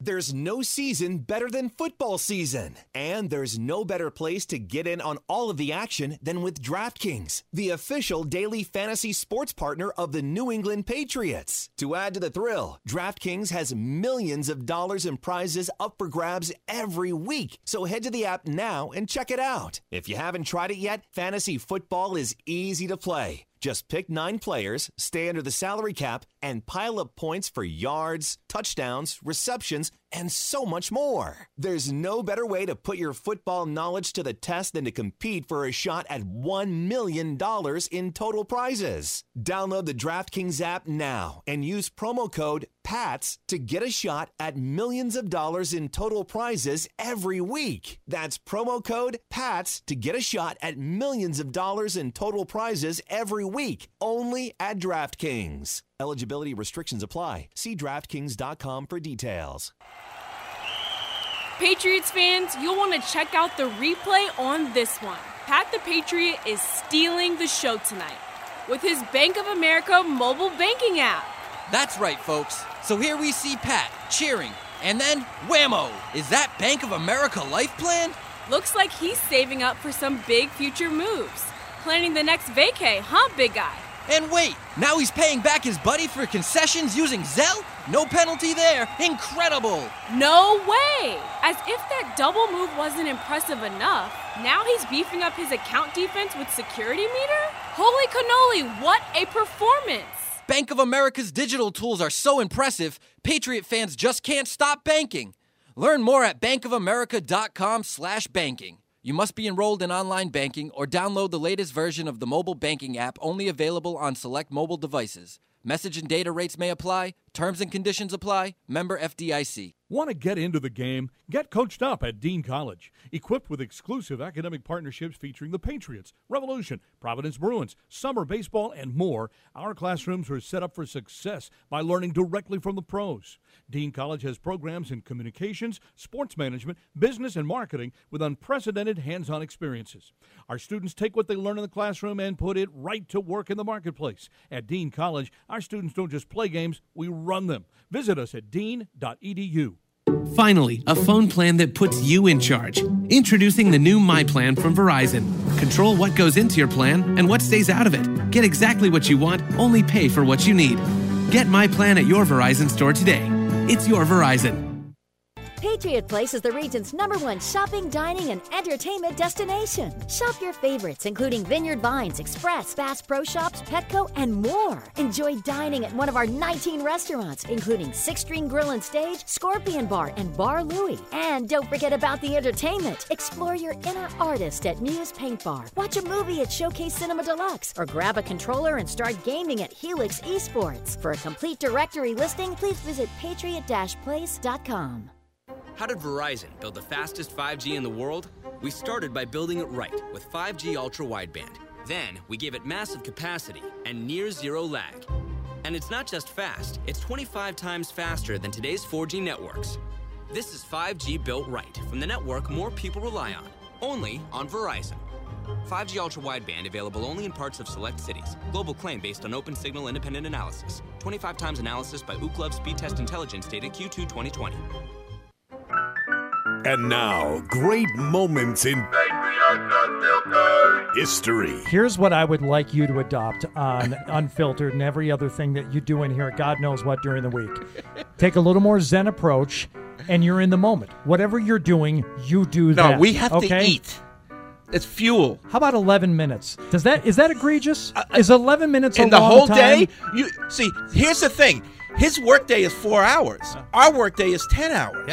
Yeah. That's what he doesn't understand. Now, does That's what he doesn't understand. In Hardy's defense, he works more than 4. Does that include when I'm here doing the revs, where I'm doing my satellite I'm talking radio about show on a single every day. On a single day. On a single we are day, not I here work- to do the podcast/radio show. Okay. We're here to do other things. We throw that in for our fans. And our fans understand that we need to eat. Right. You and I both carry a little personal work meter. Do you with believe us in during the week. UFOs, Hardy? And you just let's talk about UFOs. Wow. You know what? He's going there. And I'm going there. That's another great moment from We're back, and Paul has just finished his food like right on time, and I always find it fascinating Efficiency. that you manage to do that every single time. You never miss a beat. Why do you think I look the way I do? That's not where I was going with that, but Eating crap in like 30 seconds. That's why you get fat. A bit of timing's on my part here watching them eat. that's true. Marines got the timing down too. It seems like you guys have done this before. It's not your first rodeo. Well, you have to eat as fast as you can before your brain can signal down to your stomach and be like, "Yo, I'm full." Stop doing that. Yeah. I always get slandered God, for eating too fast. The whole I'm the brain slowest eater in the signaling world. to your I'm stomach. the quickest eater in the world. My brain never tells my stomach that I'm full. That's Never. because you probably have some unhealthy things going on in your gut microbiome, but my what? Don't just It's a whole other story. Smile and nod. Leave her alone. That's a big word that I. She that I has a don't lot know. of big words. your gut's like your second brain, you guys. I have never once in my life thought to myself, I couldn't while eat another eating, I couldn't eat another bite. Now, 10 minutes later, after it hits me how much I just ate. The IBS kicks in. Yeah, sure. You have that? No. I do. I do. I was going to say Andy Hart had it. And I don't that eat would be dairy. amazing. That's true. Our multiple members of this show. No, I don't have that. Thank I'm God. pretty sure I got it, but I eat like trash too, so it's probably my fault. Well, I always used to say that to Andy. I was like, "Did you ever try to actually eat normal and see how it goes?" No. I know. I was just on a bachelorette. One of my friends, she's just now trying vegetables and stuff, and she's a really petite girl, and she can't believe she's pre-diabetic. And I'm like, that's because we went out to a 5-star restaurant, and you asked for buttered noodles, and we were eating gets it. elk and stuff, and elk. Just gotta. How was the elk? Almost as good as the octopus. Okay. Octopus is good. Yeah, Smoked octopus. Southbound Charleston, South Carolina. Great restaurant. So we actually had elk on this show. Oh. Someone came and cooked it for us right out in the parking lot. I was going to say in here. Nope, right out in the parking lot. I don't know. It was very good. I would try it just because I try anything. It's but one of the most healthy protein. As I like to say. It's really good. Okay. All right. Alex, I agree with you, though. Generally knows a lot about food. when I stop eating, it's out of embarrassment, not satisfaction. I don't know. I just I'm People are looking at me. I'm definitely I'm one of gonna those stop now. one of those people that needs to tell myself to stop eating, because if I eat as much as I really want to, then I'll be 300 pounds. So I have to control myself. But I'm never full. Never. I don't know. It's one of those problems. But that's because actually I'm just gonna stop. You're not eating foods that are satisfying you. You're tricking your body, and then you're just like, wait, I'm still hungry. I ate all this food, but I got nothing from it. You're telling me my Jersey Mike's number 7 is not fulfilling my or the tendies in the comments. Yeah. Tendies in the comments. I've heard some pretty good. I've heard some good things and some bad things. I did about a double tendies. order yesterday. Did you really? Oh, yeah. How was your afternoon after that? It was Tease? fine. I actually included the fries with my tendies did that yesterday, too. which I haven't done. I got a fry yesterday too with my quinoa bowl. I will admit. You get the sriracha, dip the fries in the sriracha. It slaps. The guys are doing It good work up there. slaps. I love the kitchen guys up there. So they're showing on NFL Network right now the 2014 divisional round game against Baltimore, and they're explaining the ineligible receiver formation that the Patriots used in this game to trick the Ravens. And to me, that will never get old. I will never get over watching John Harbaugh lose his mind on the sideline trying to figure this out. I think we got to go around the table, though. I know where Paul was because he was here when this game happened. This is one of the best. Seriously, I said it before the break. This is one of the best playoff games, and I don't think it gets as much attention as a lot of others. It was a classic. Where were you guys when this game happened? I was in my mom's living room screaming at the TV when Flacco threw that ball at the end. I swear it was in the air for 45 seconds. That's all I remember. Yep. I think I was at my friend Morgan's house. Morgan. My friend Morgan. We were just having a lot of watch parties those days. I think I was on break, wasn't it? When was that? Yeah, December? so that was for me. I was in college. Yeah, I was a junior. So that was right in the middle of winter break. Yep. We were on vacation, and I remember to this day that my mom was furious because my mom's not a football fan, doesn't watch football. And we were on vacation, family vacation, and me and my dad and my sister wanted to stay in that night and watch the game, and we got takeout from the restaurant at the hotel, and and did a little party in the hotel room. And my mom is like furious because we didn't go out. No, the Pats are on vacation, and she just didn't really understand. And then it turned out to be the greatest divisional round game they probably ever played. And in hindsight, I think it was great that luckily they won. I probably would have ruined the rest of the vacation if they had lost. So I'm glad that they had won. But was she less mad after the win, or was she? She was relieved. She always said every time that the Patriots played in a big game, like a playoff game or a Super Bowl, it was relief when they won. Because were you a huge brat when they lost? Like, would you cry? I wouldn't cry. I'd usually go into a fortress of solitude for a little while and plead the fifth. Yeah, a big. So it's probably a nice break on your mom when they lost. A big thing for me, on a Sunday, before I'd start, I'd just go outside and shoot hoops in my driveway by myself for an hour and not talk to anybody or something like that. But it was. You could hear a pin drop in my house when they were losing, in a playoff game. You could. There was no talking. We wouldn't even look at each other. You just kind of sit there in silence. But Paul, what's your favorite moment of this game? Because there's a lot of great moments out of this one. I think they just showed it. I think the double pass, the place went absolutely ballistic. In Edelman to Amendola for the tying touchdown. One of the most underrated throws of Brady's career, however, is the winning touchdown to LaFell. Yeah, which is coming up shortly.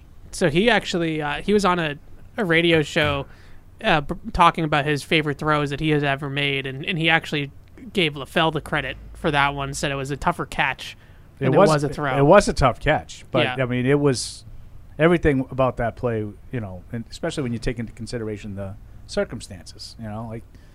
That was great. I loved those playoff games with Baltimore were the best. Yeah, I think they had 4 of them and went 2-2. They were different. They would, as the kids say, he's built different. Diffy. Well, they were Diffy. We didn't have many games that we were really nervous about until really you got to the AFC Championship, the Super Bowl. Yeah. But Baltimore, that was always the dynasty. The first part of the dynasty, all of the playoff games were like that. The second part, it was Tim Tebow, Brock Osweiler. You're playing against guys that can't compete. Marcus Mariota. Remember Who that? am I leaving out? The tomato can, the parade of the tomato cans. Was it? Was Schaub in one of those Houston? Because they played Houston twice, right? Schaub, I do think, was one of them. Yeah, because I remember the Brock Star. Because they played. Well, Osweiler was definitely one. Right, and then they played. They played Houston. Oh my God! What a throw! What a catch! The other time is when Gronk re-landed on the forearm and re-broke his forearm. I think that was 13. That was a Houston game. Yeah. That was a deceptively high scoring game. Yeah, too. Shane Vereen, I think a wheel route out of the backfield. Did he have a kick return in that game too? He might have. The Patriots had that game in control. Yeah, but it was pretty high scoring. Got a young Dev right there, young Devin McCourty. Talking about one of the this playoff games that stands out to me, I think it was a 2015 Broncos one, kind of snowy. Pat's O-line was just so beat up. Yeah. They lost by 1 or something like that, but that's a game that always stands out to me. Yeah, that one was tough because they lead the drive down, and Brady has the 4th down throw to Gronkowski, which is definitely on his Mount Rushmore of throws. Has to be. And then he misses him on the 2-point conversion. Which Gostkowski missed earlier, right? Yeah, and that was what ended up costing them the game. And was that the year where Harper muffed the punt? That's why it wasn't Gillette? Oh, when they lost? Yeah. Yeah. Yeah. That one was tough. 15. Yeah, it was 15. I can give you my cavalcade of BB screw-ups that cost them a Super Bowl that year. That would be one. Yep. That's when it started. The mortar kick. The corpse of Steven Jackson. Yeah. and kicking off in overtime. Yeah. Those are 4 games you lost in the last 7 weeks of the season that if you won any one of them, you would have hosted the AFC Championship game, and I think you would have won it. Yeah. If you hosted it. But that's just me. I'm crazy like that. I forgot about the Hail Mary suspense in this one. That ball was in the air for what felt like 45 seconds to 2 minutes. But that's the Hail Mary. The drive, like, there was 2 things. One, when they kicked a field goal to go up 31-28, it should have been a touchdown. Yeah. I think it was Dennis Pitta. Dropped a touchdown. And then they were moving again when it was, I think they were down 35-31. If you remember, both teams pretty much moved the ball at will in that game. Yeah. The Ravens looked like they were going to respond and take the lead again. They had a good little drive going, and for some reason, Flacco went for it all. And I think Duron Harmon, that was one of his Mariano Rivera picks. Closers. Yeah. Closer. And he came up with a big play. But I thought they took an unnecessary shot into the end zone that didn't need to happen there. Yeah, I didn't really. You always remember those Hail Mary plays, and some of those are a lot closer than you remember when you see them again, right? You know, that one tipped up. They're almost all close when you actually watch them in slow motion. Like the Eagles one that the Patriots lost. Yeah. There was, like, they went up and everybody sort of batted it down.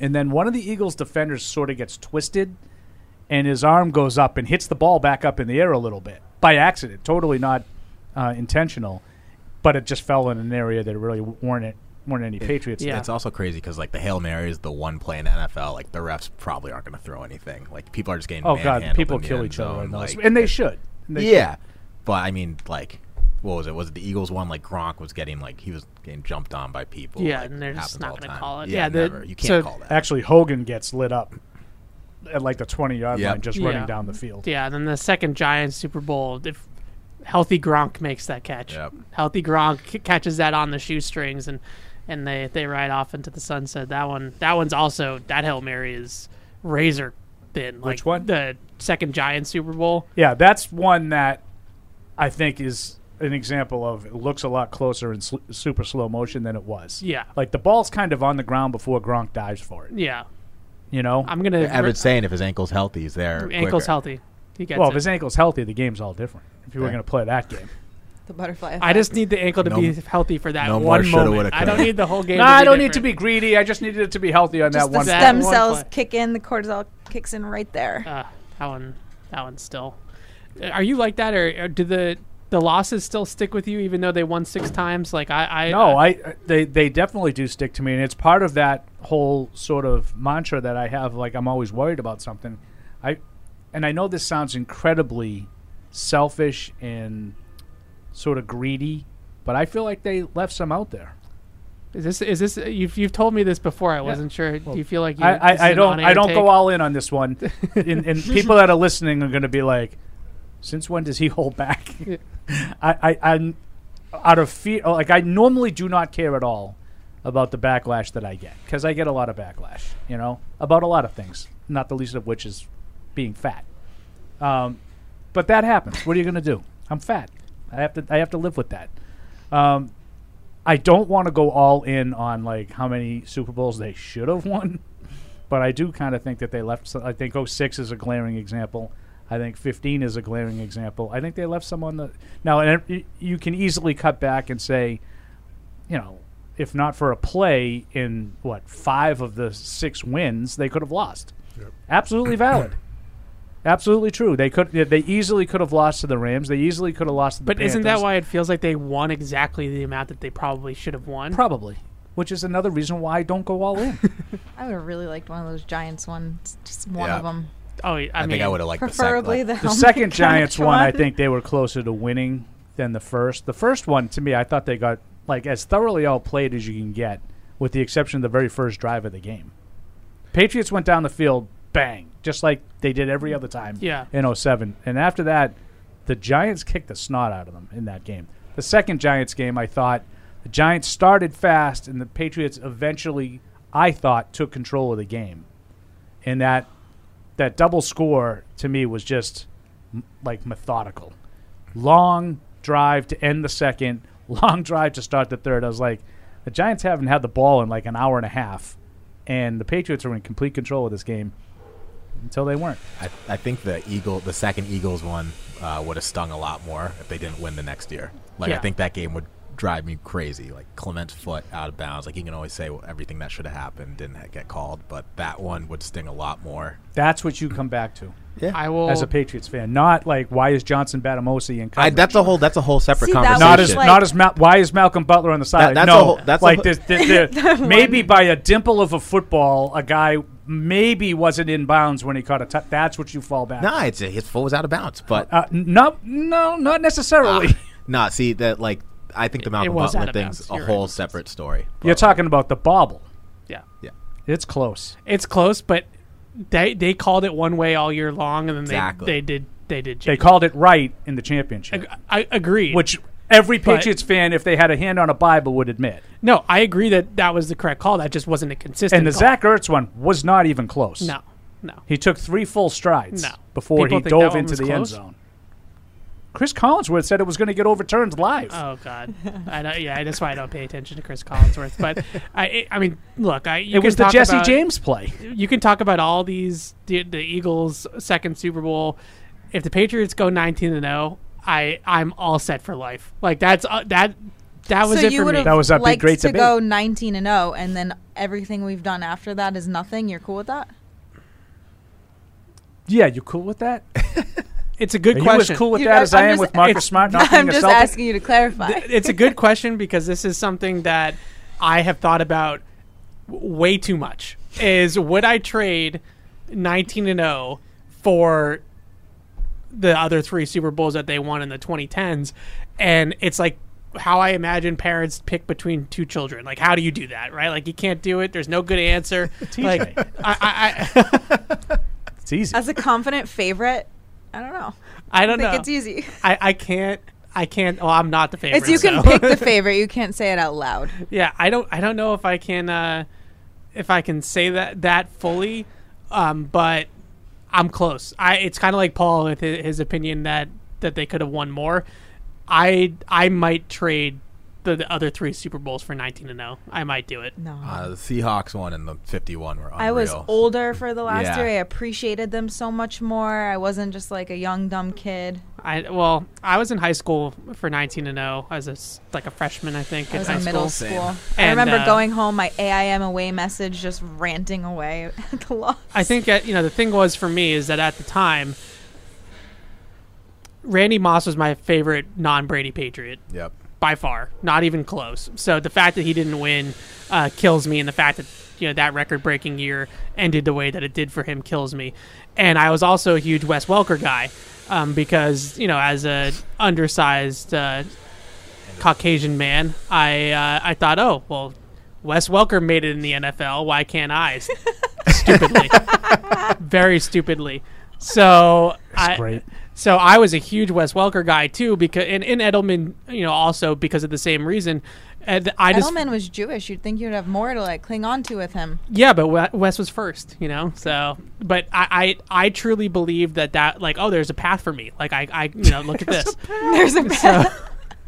Is your release it's faster? So funny because that's what we talk Parker's? about at all the community events. The guys are like, it's really important for them to see what they can achieve, and that's what you're giving us now, 15 years later, I can't even keep a straight face, thinking that there was a path ever that existed.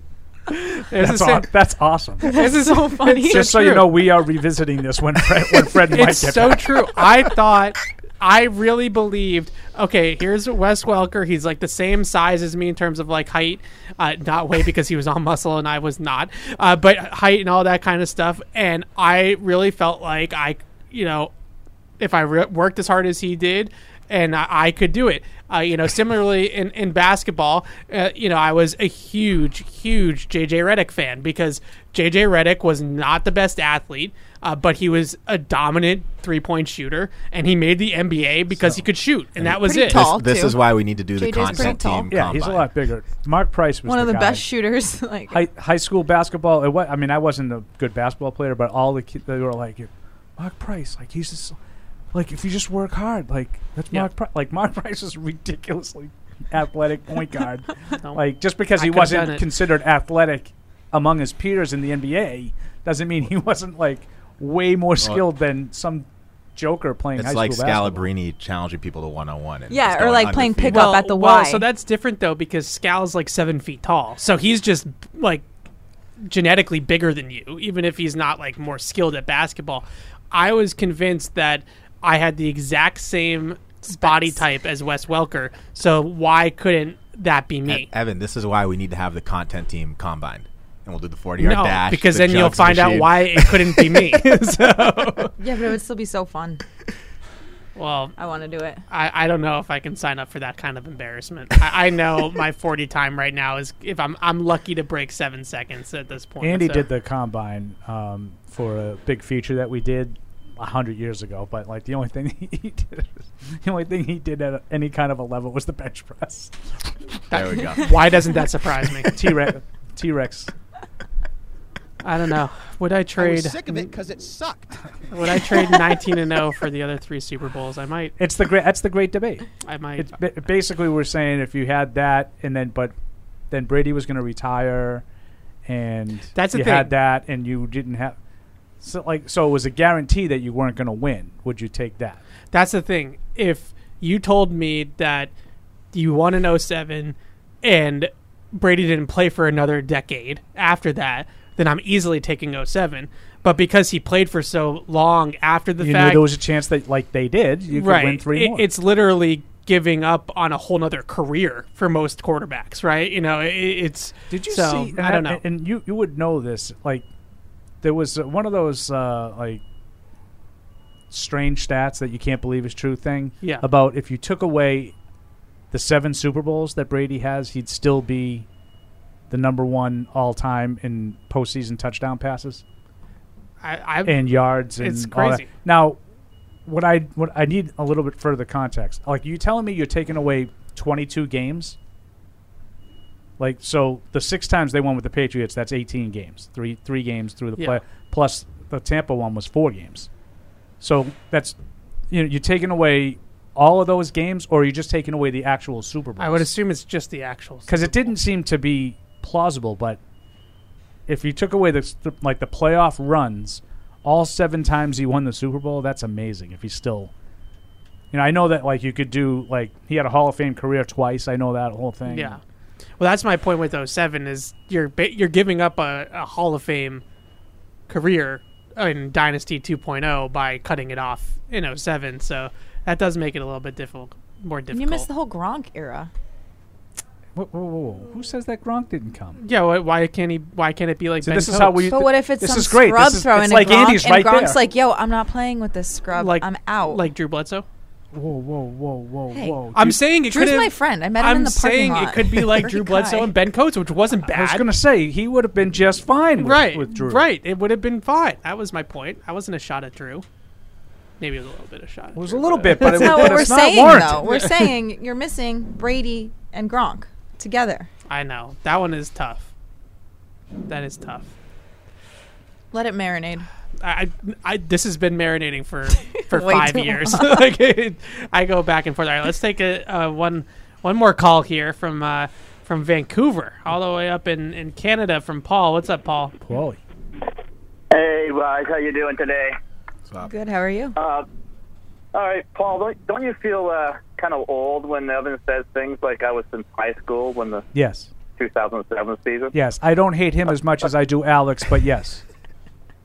I was in university for the Pats Bears Super Bowl. Oh, you're older than me. Wow. Oh yeah. That's impressive. That was my senior year of high school. I only Pats take Bears. age shots at Paul, not callers. Yeah, but I would still take Evan on him for a 40-yard dash thing. I'd stay in pretty damn good shape for that. Not me. I would pull a refereeing hammy 40 yard. If I tried to run as fast as I could for 40 yards, there was a 0% chance that I wouldn't pull my hamstring. You should see me in the pickup kickball league. Almost ripped the hamstring off the bone. More of a 3-cone guy. Just the fact that you quicker take part in a. When's the last time you sprinted? Sprinted? Yeah. Me? You too. Oh, Paul and Evan. COVID. COVID, yeah. I was running a lot in COVID, and I used to sprint Do at the sprints? end. Yeah. Yeah, I would say. Oh, I sprint sprint all the time. I'm a basketball referee, so Okay. You don't sprint if you're a basketball Okay, referee. Usain That's Bolt. like saying Marcus Smart plays good, tough defense. Paul, I just did a game last weekend here in Vancouver. It was the provincial under 17 boys team versus a university team, because the provincial team's going to the nationals next month, and they wanted to practice 7-second offenses. So I was up and down that court real fast. Yeah, those kids half can court to fly. baseline. I'm a little surprised that basketball, not hockey, up there, huh? Yeah, well, Paul, yeah, I know it's only half on there, but I run 50 Ks a week too. So. Oh wow! So I do a variety of stuff. But anyway, I got a question for you. With the NBA had their draft last week, and the NHL, well, right now it's ongoing rounds 2 to 7. Right. Yep. And both of them are going to start free agency next week. But the NFL has it the other way around. I know the current system came about more from litigation than really planning. But I do kind of think it's backwards for the NFL, because there's way more players drafted in the NFL are going to play next year than is going to, especially in NHL, right? It's maybe 3 or 4 guys that might be there next year. They're drafted this yesterday or today. And for team purposes, building purposes, don't you think it's better to, and it's more opportunity to get best player available there first, and then plug your needs in free agency? And then for the players, I think it's beneficial to them that they can hold sort of desperate teams over the barrel a little bit, and they might be able to get rid of all these, if the free agency is delayed, they might be able to get rid of these mini camps and, mandatory things that they don't want to go to anyway. So do you think there's any momentum to change this, or you just think they're just going to go with it? And do you think it's a better system, or? Yeah, there has been talk about flip-flopping the timing, and I do understand. Call, I don't necessarily understand what the second part of that was. I don't know how that would impact the spring camps. I think he's saying that if you're if free agency is not until May 1st. Oh no, they would never do that. Right. They would move the draft up. They wouldn't, because you can't push the.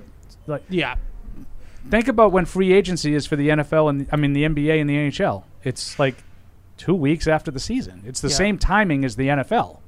The difference is the draft coincides with it. And for some reason, they have the draft 2 months later in the NFL. And people have talked about that. Wouldn't it make more sense? And I agree. If I were an owner, I would rather have the draft than free agency, because now I'm not necessarily having to spend $100 million to get somebody because I desperately need that somebody. So I think now I can see if I can fill it in the draft, and then if I can't, then I do free agency. I think that the main thing to me that presents the issue there is planning and prep work for the draft. For the pro personnel side, gets really difficult because the coaches. That's why it's not going to change. But right. I mean, the coaches like Bill Belichick's the GM and he's making the picks.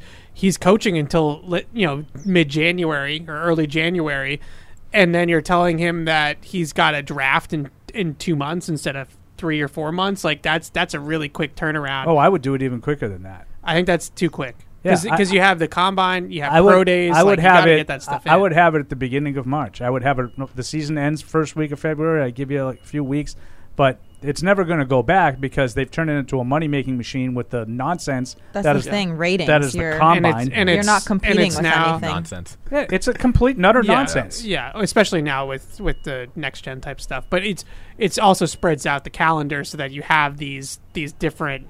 The NFL's relevant all year. Cycle points. Right. They'll never change it back. But the other sports have to do the same thing. Like, you have your scouts and your general managers are the ones that make the picks in the draft. Right, but I think in other sports, for the most part, and some teams in the NBA, I don't even know if this is true in the NBA anymore. They're like Tom Thibodeau. I remember he was like everything at one point in time, but that doesn't happen quite as often, I feel like, and there's not as much overlap. I don't know. I feel like it would be really difficult.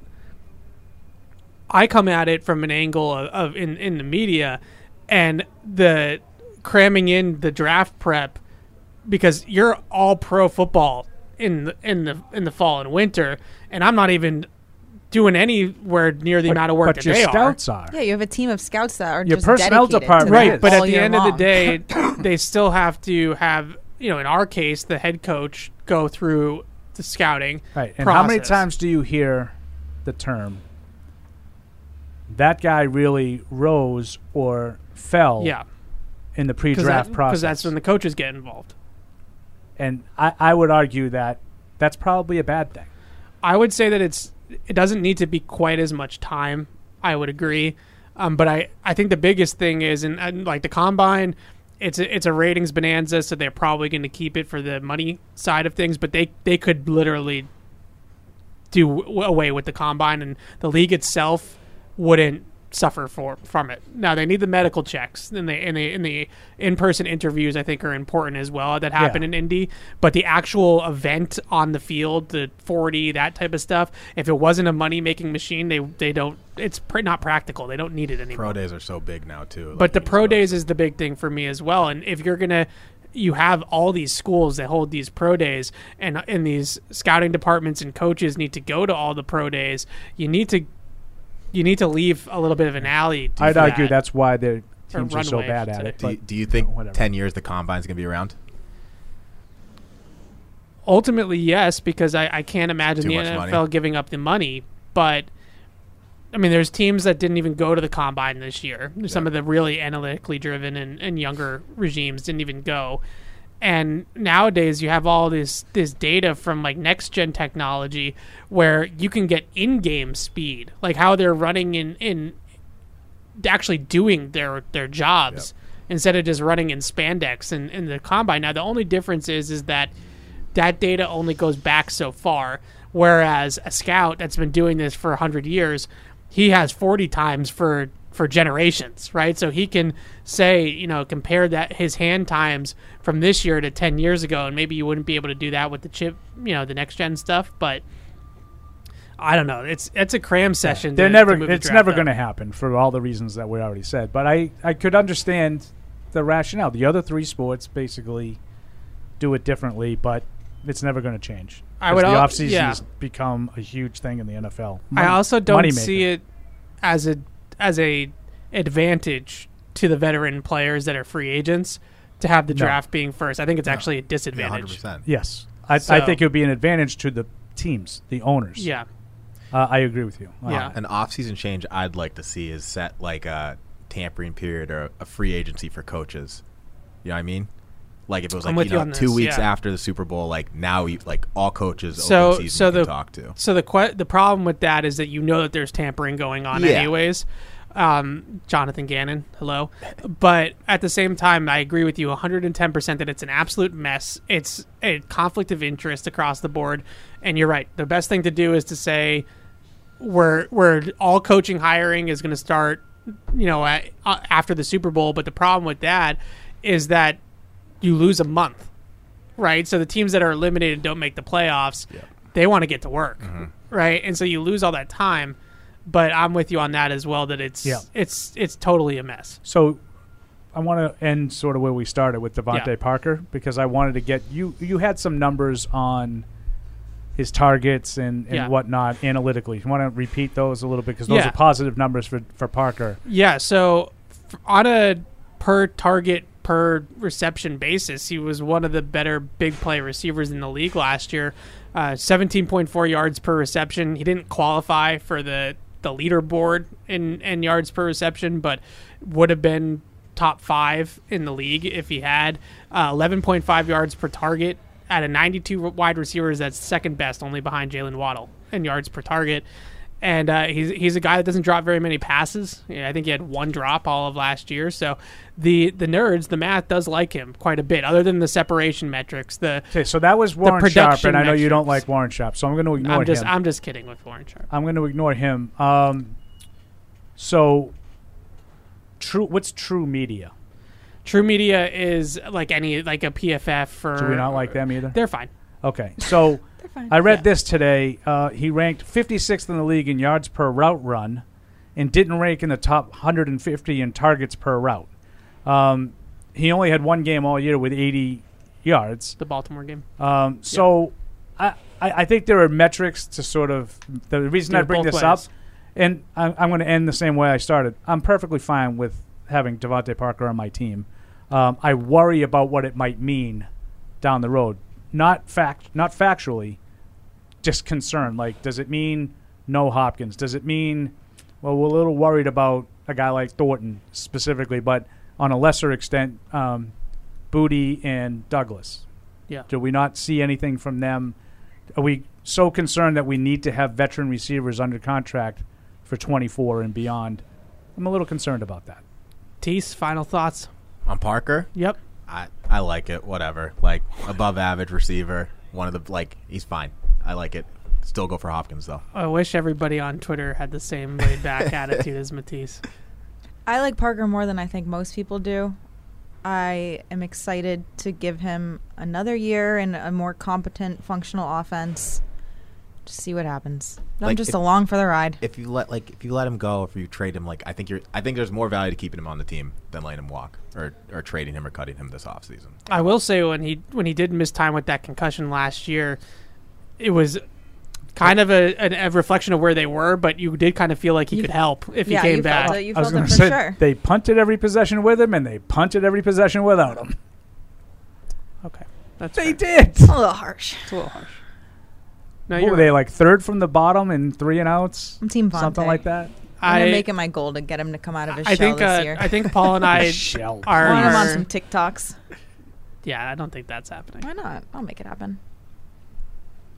Okay, I trust you. He doesn't like me. No, I'm just kidding. You trust her. She's brokenhearted because Marcus Smart is on the Memphis Grizzlies, and you're trusting her. I'm not brokenhearted. I'm a Grizzlies fan. I trust her to It's great for me. see when we're in the locker room. Little behind the scenes here.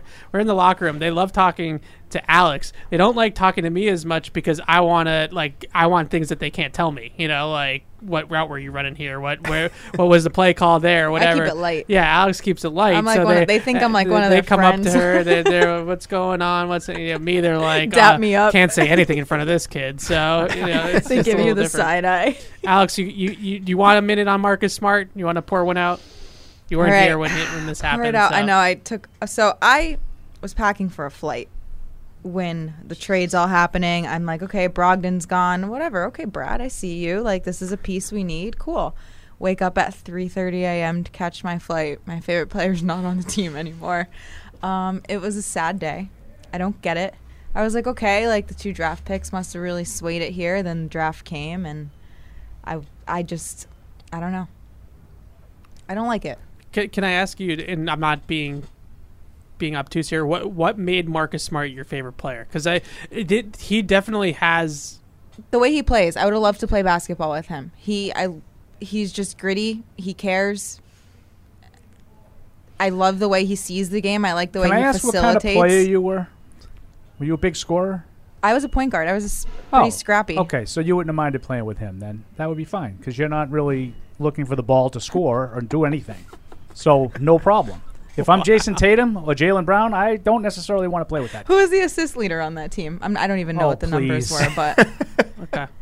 Assist leader. I like defensive basketball. I think I do too. They want to get back to that, and I think this is a step in that they direction. got to continue to make some moves because I think we lost a lot of our heart. We lost a lot of our grit. Hot. I'm using "our" too, which I haven't done in a while. We lost our hot. We gotta, we're up against a little bit, but this is my one little pushback about the heart and soul of the Celtics going to Memphis. All playoffs long, and I defend the Celtics. I'm a green teamer. I'm a season ticket holder. I love the Celtics to death. All playoffs long, though, I hear about they have no balls, they have no grit, they have no toughness, they wilt in the biggest moments. And now they've lost their heart. And now they've lost the grit. You can find me saying on this radio show they have 1.5 dogs on this team. Marcus and and Derek White. And now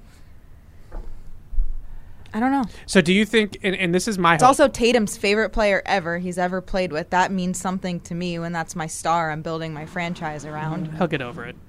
I don't think he cares enough. So here's my thing. My one thing that I'm hopeful for, and I want your take on this.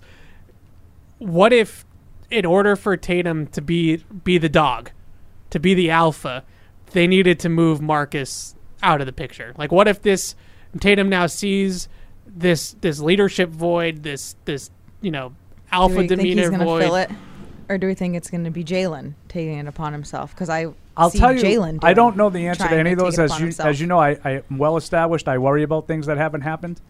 I just know that it wasn't going to happen with Marcus Smart being in that alpha role. It was not ever going to work. But I don't think he necessarily wanted to be in the alpha role. I think he was like, Oh, all I right, think to if the no one contrary, else he is going insisted to, on I it. think it was like, all right, if no one else is going to give a damn, I just I look guess forward I'm to the going last to. 5 minutes of a close game where he doesn't have to be out there. That's what I'm most looking forward to.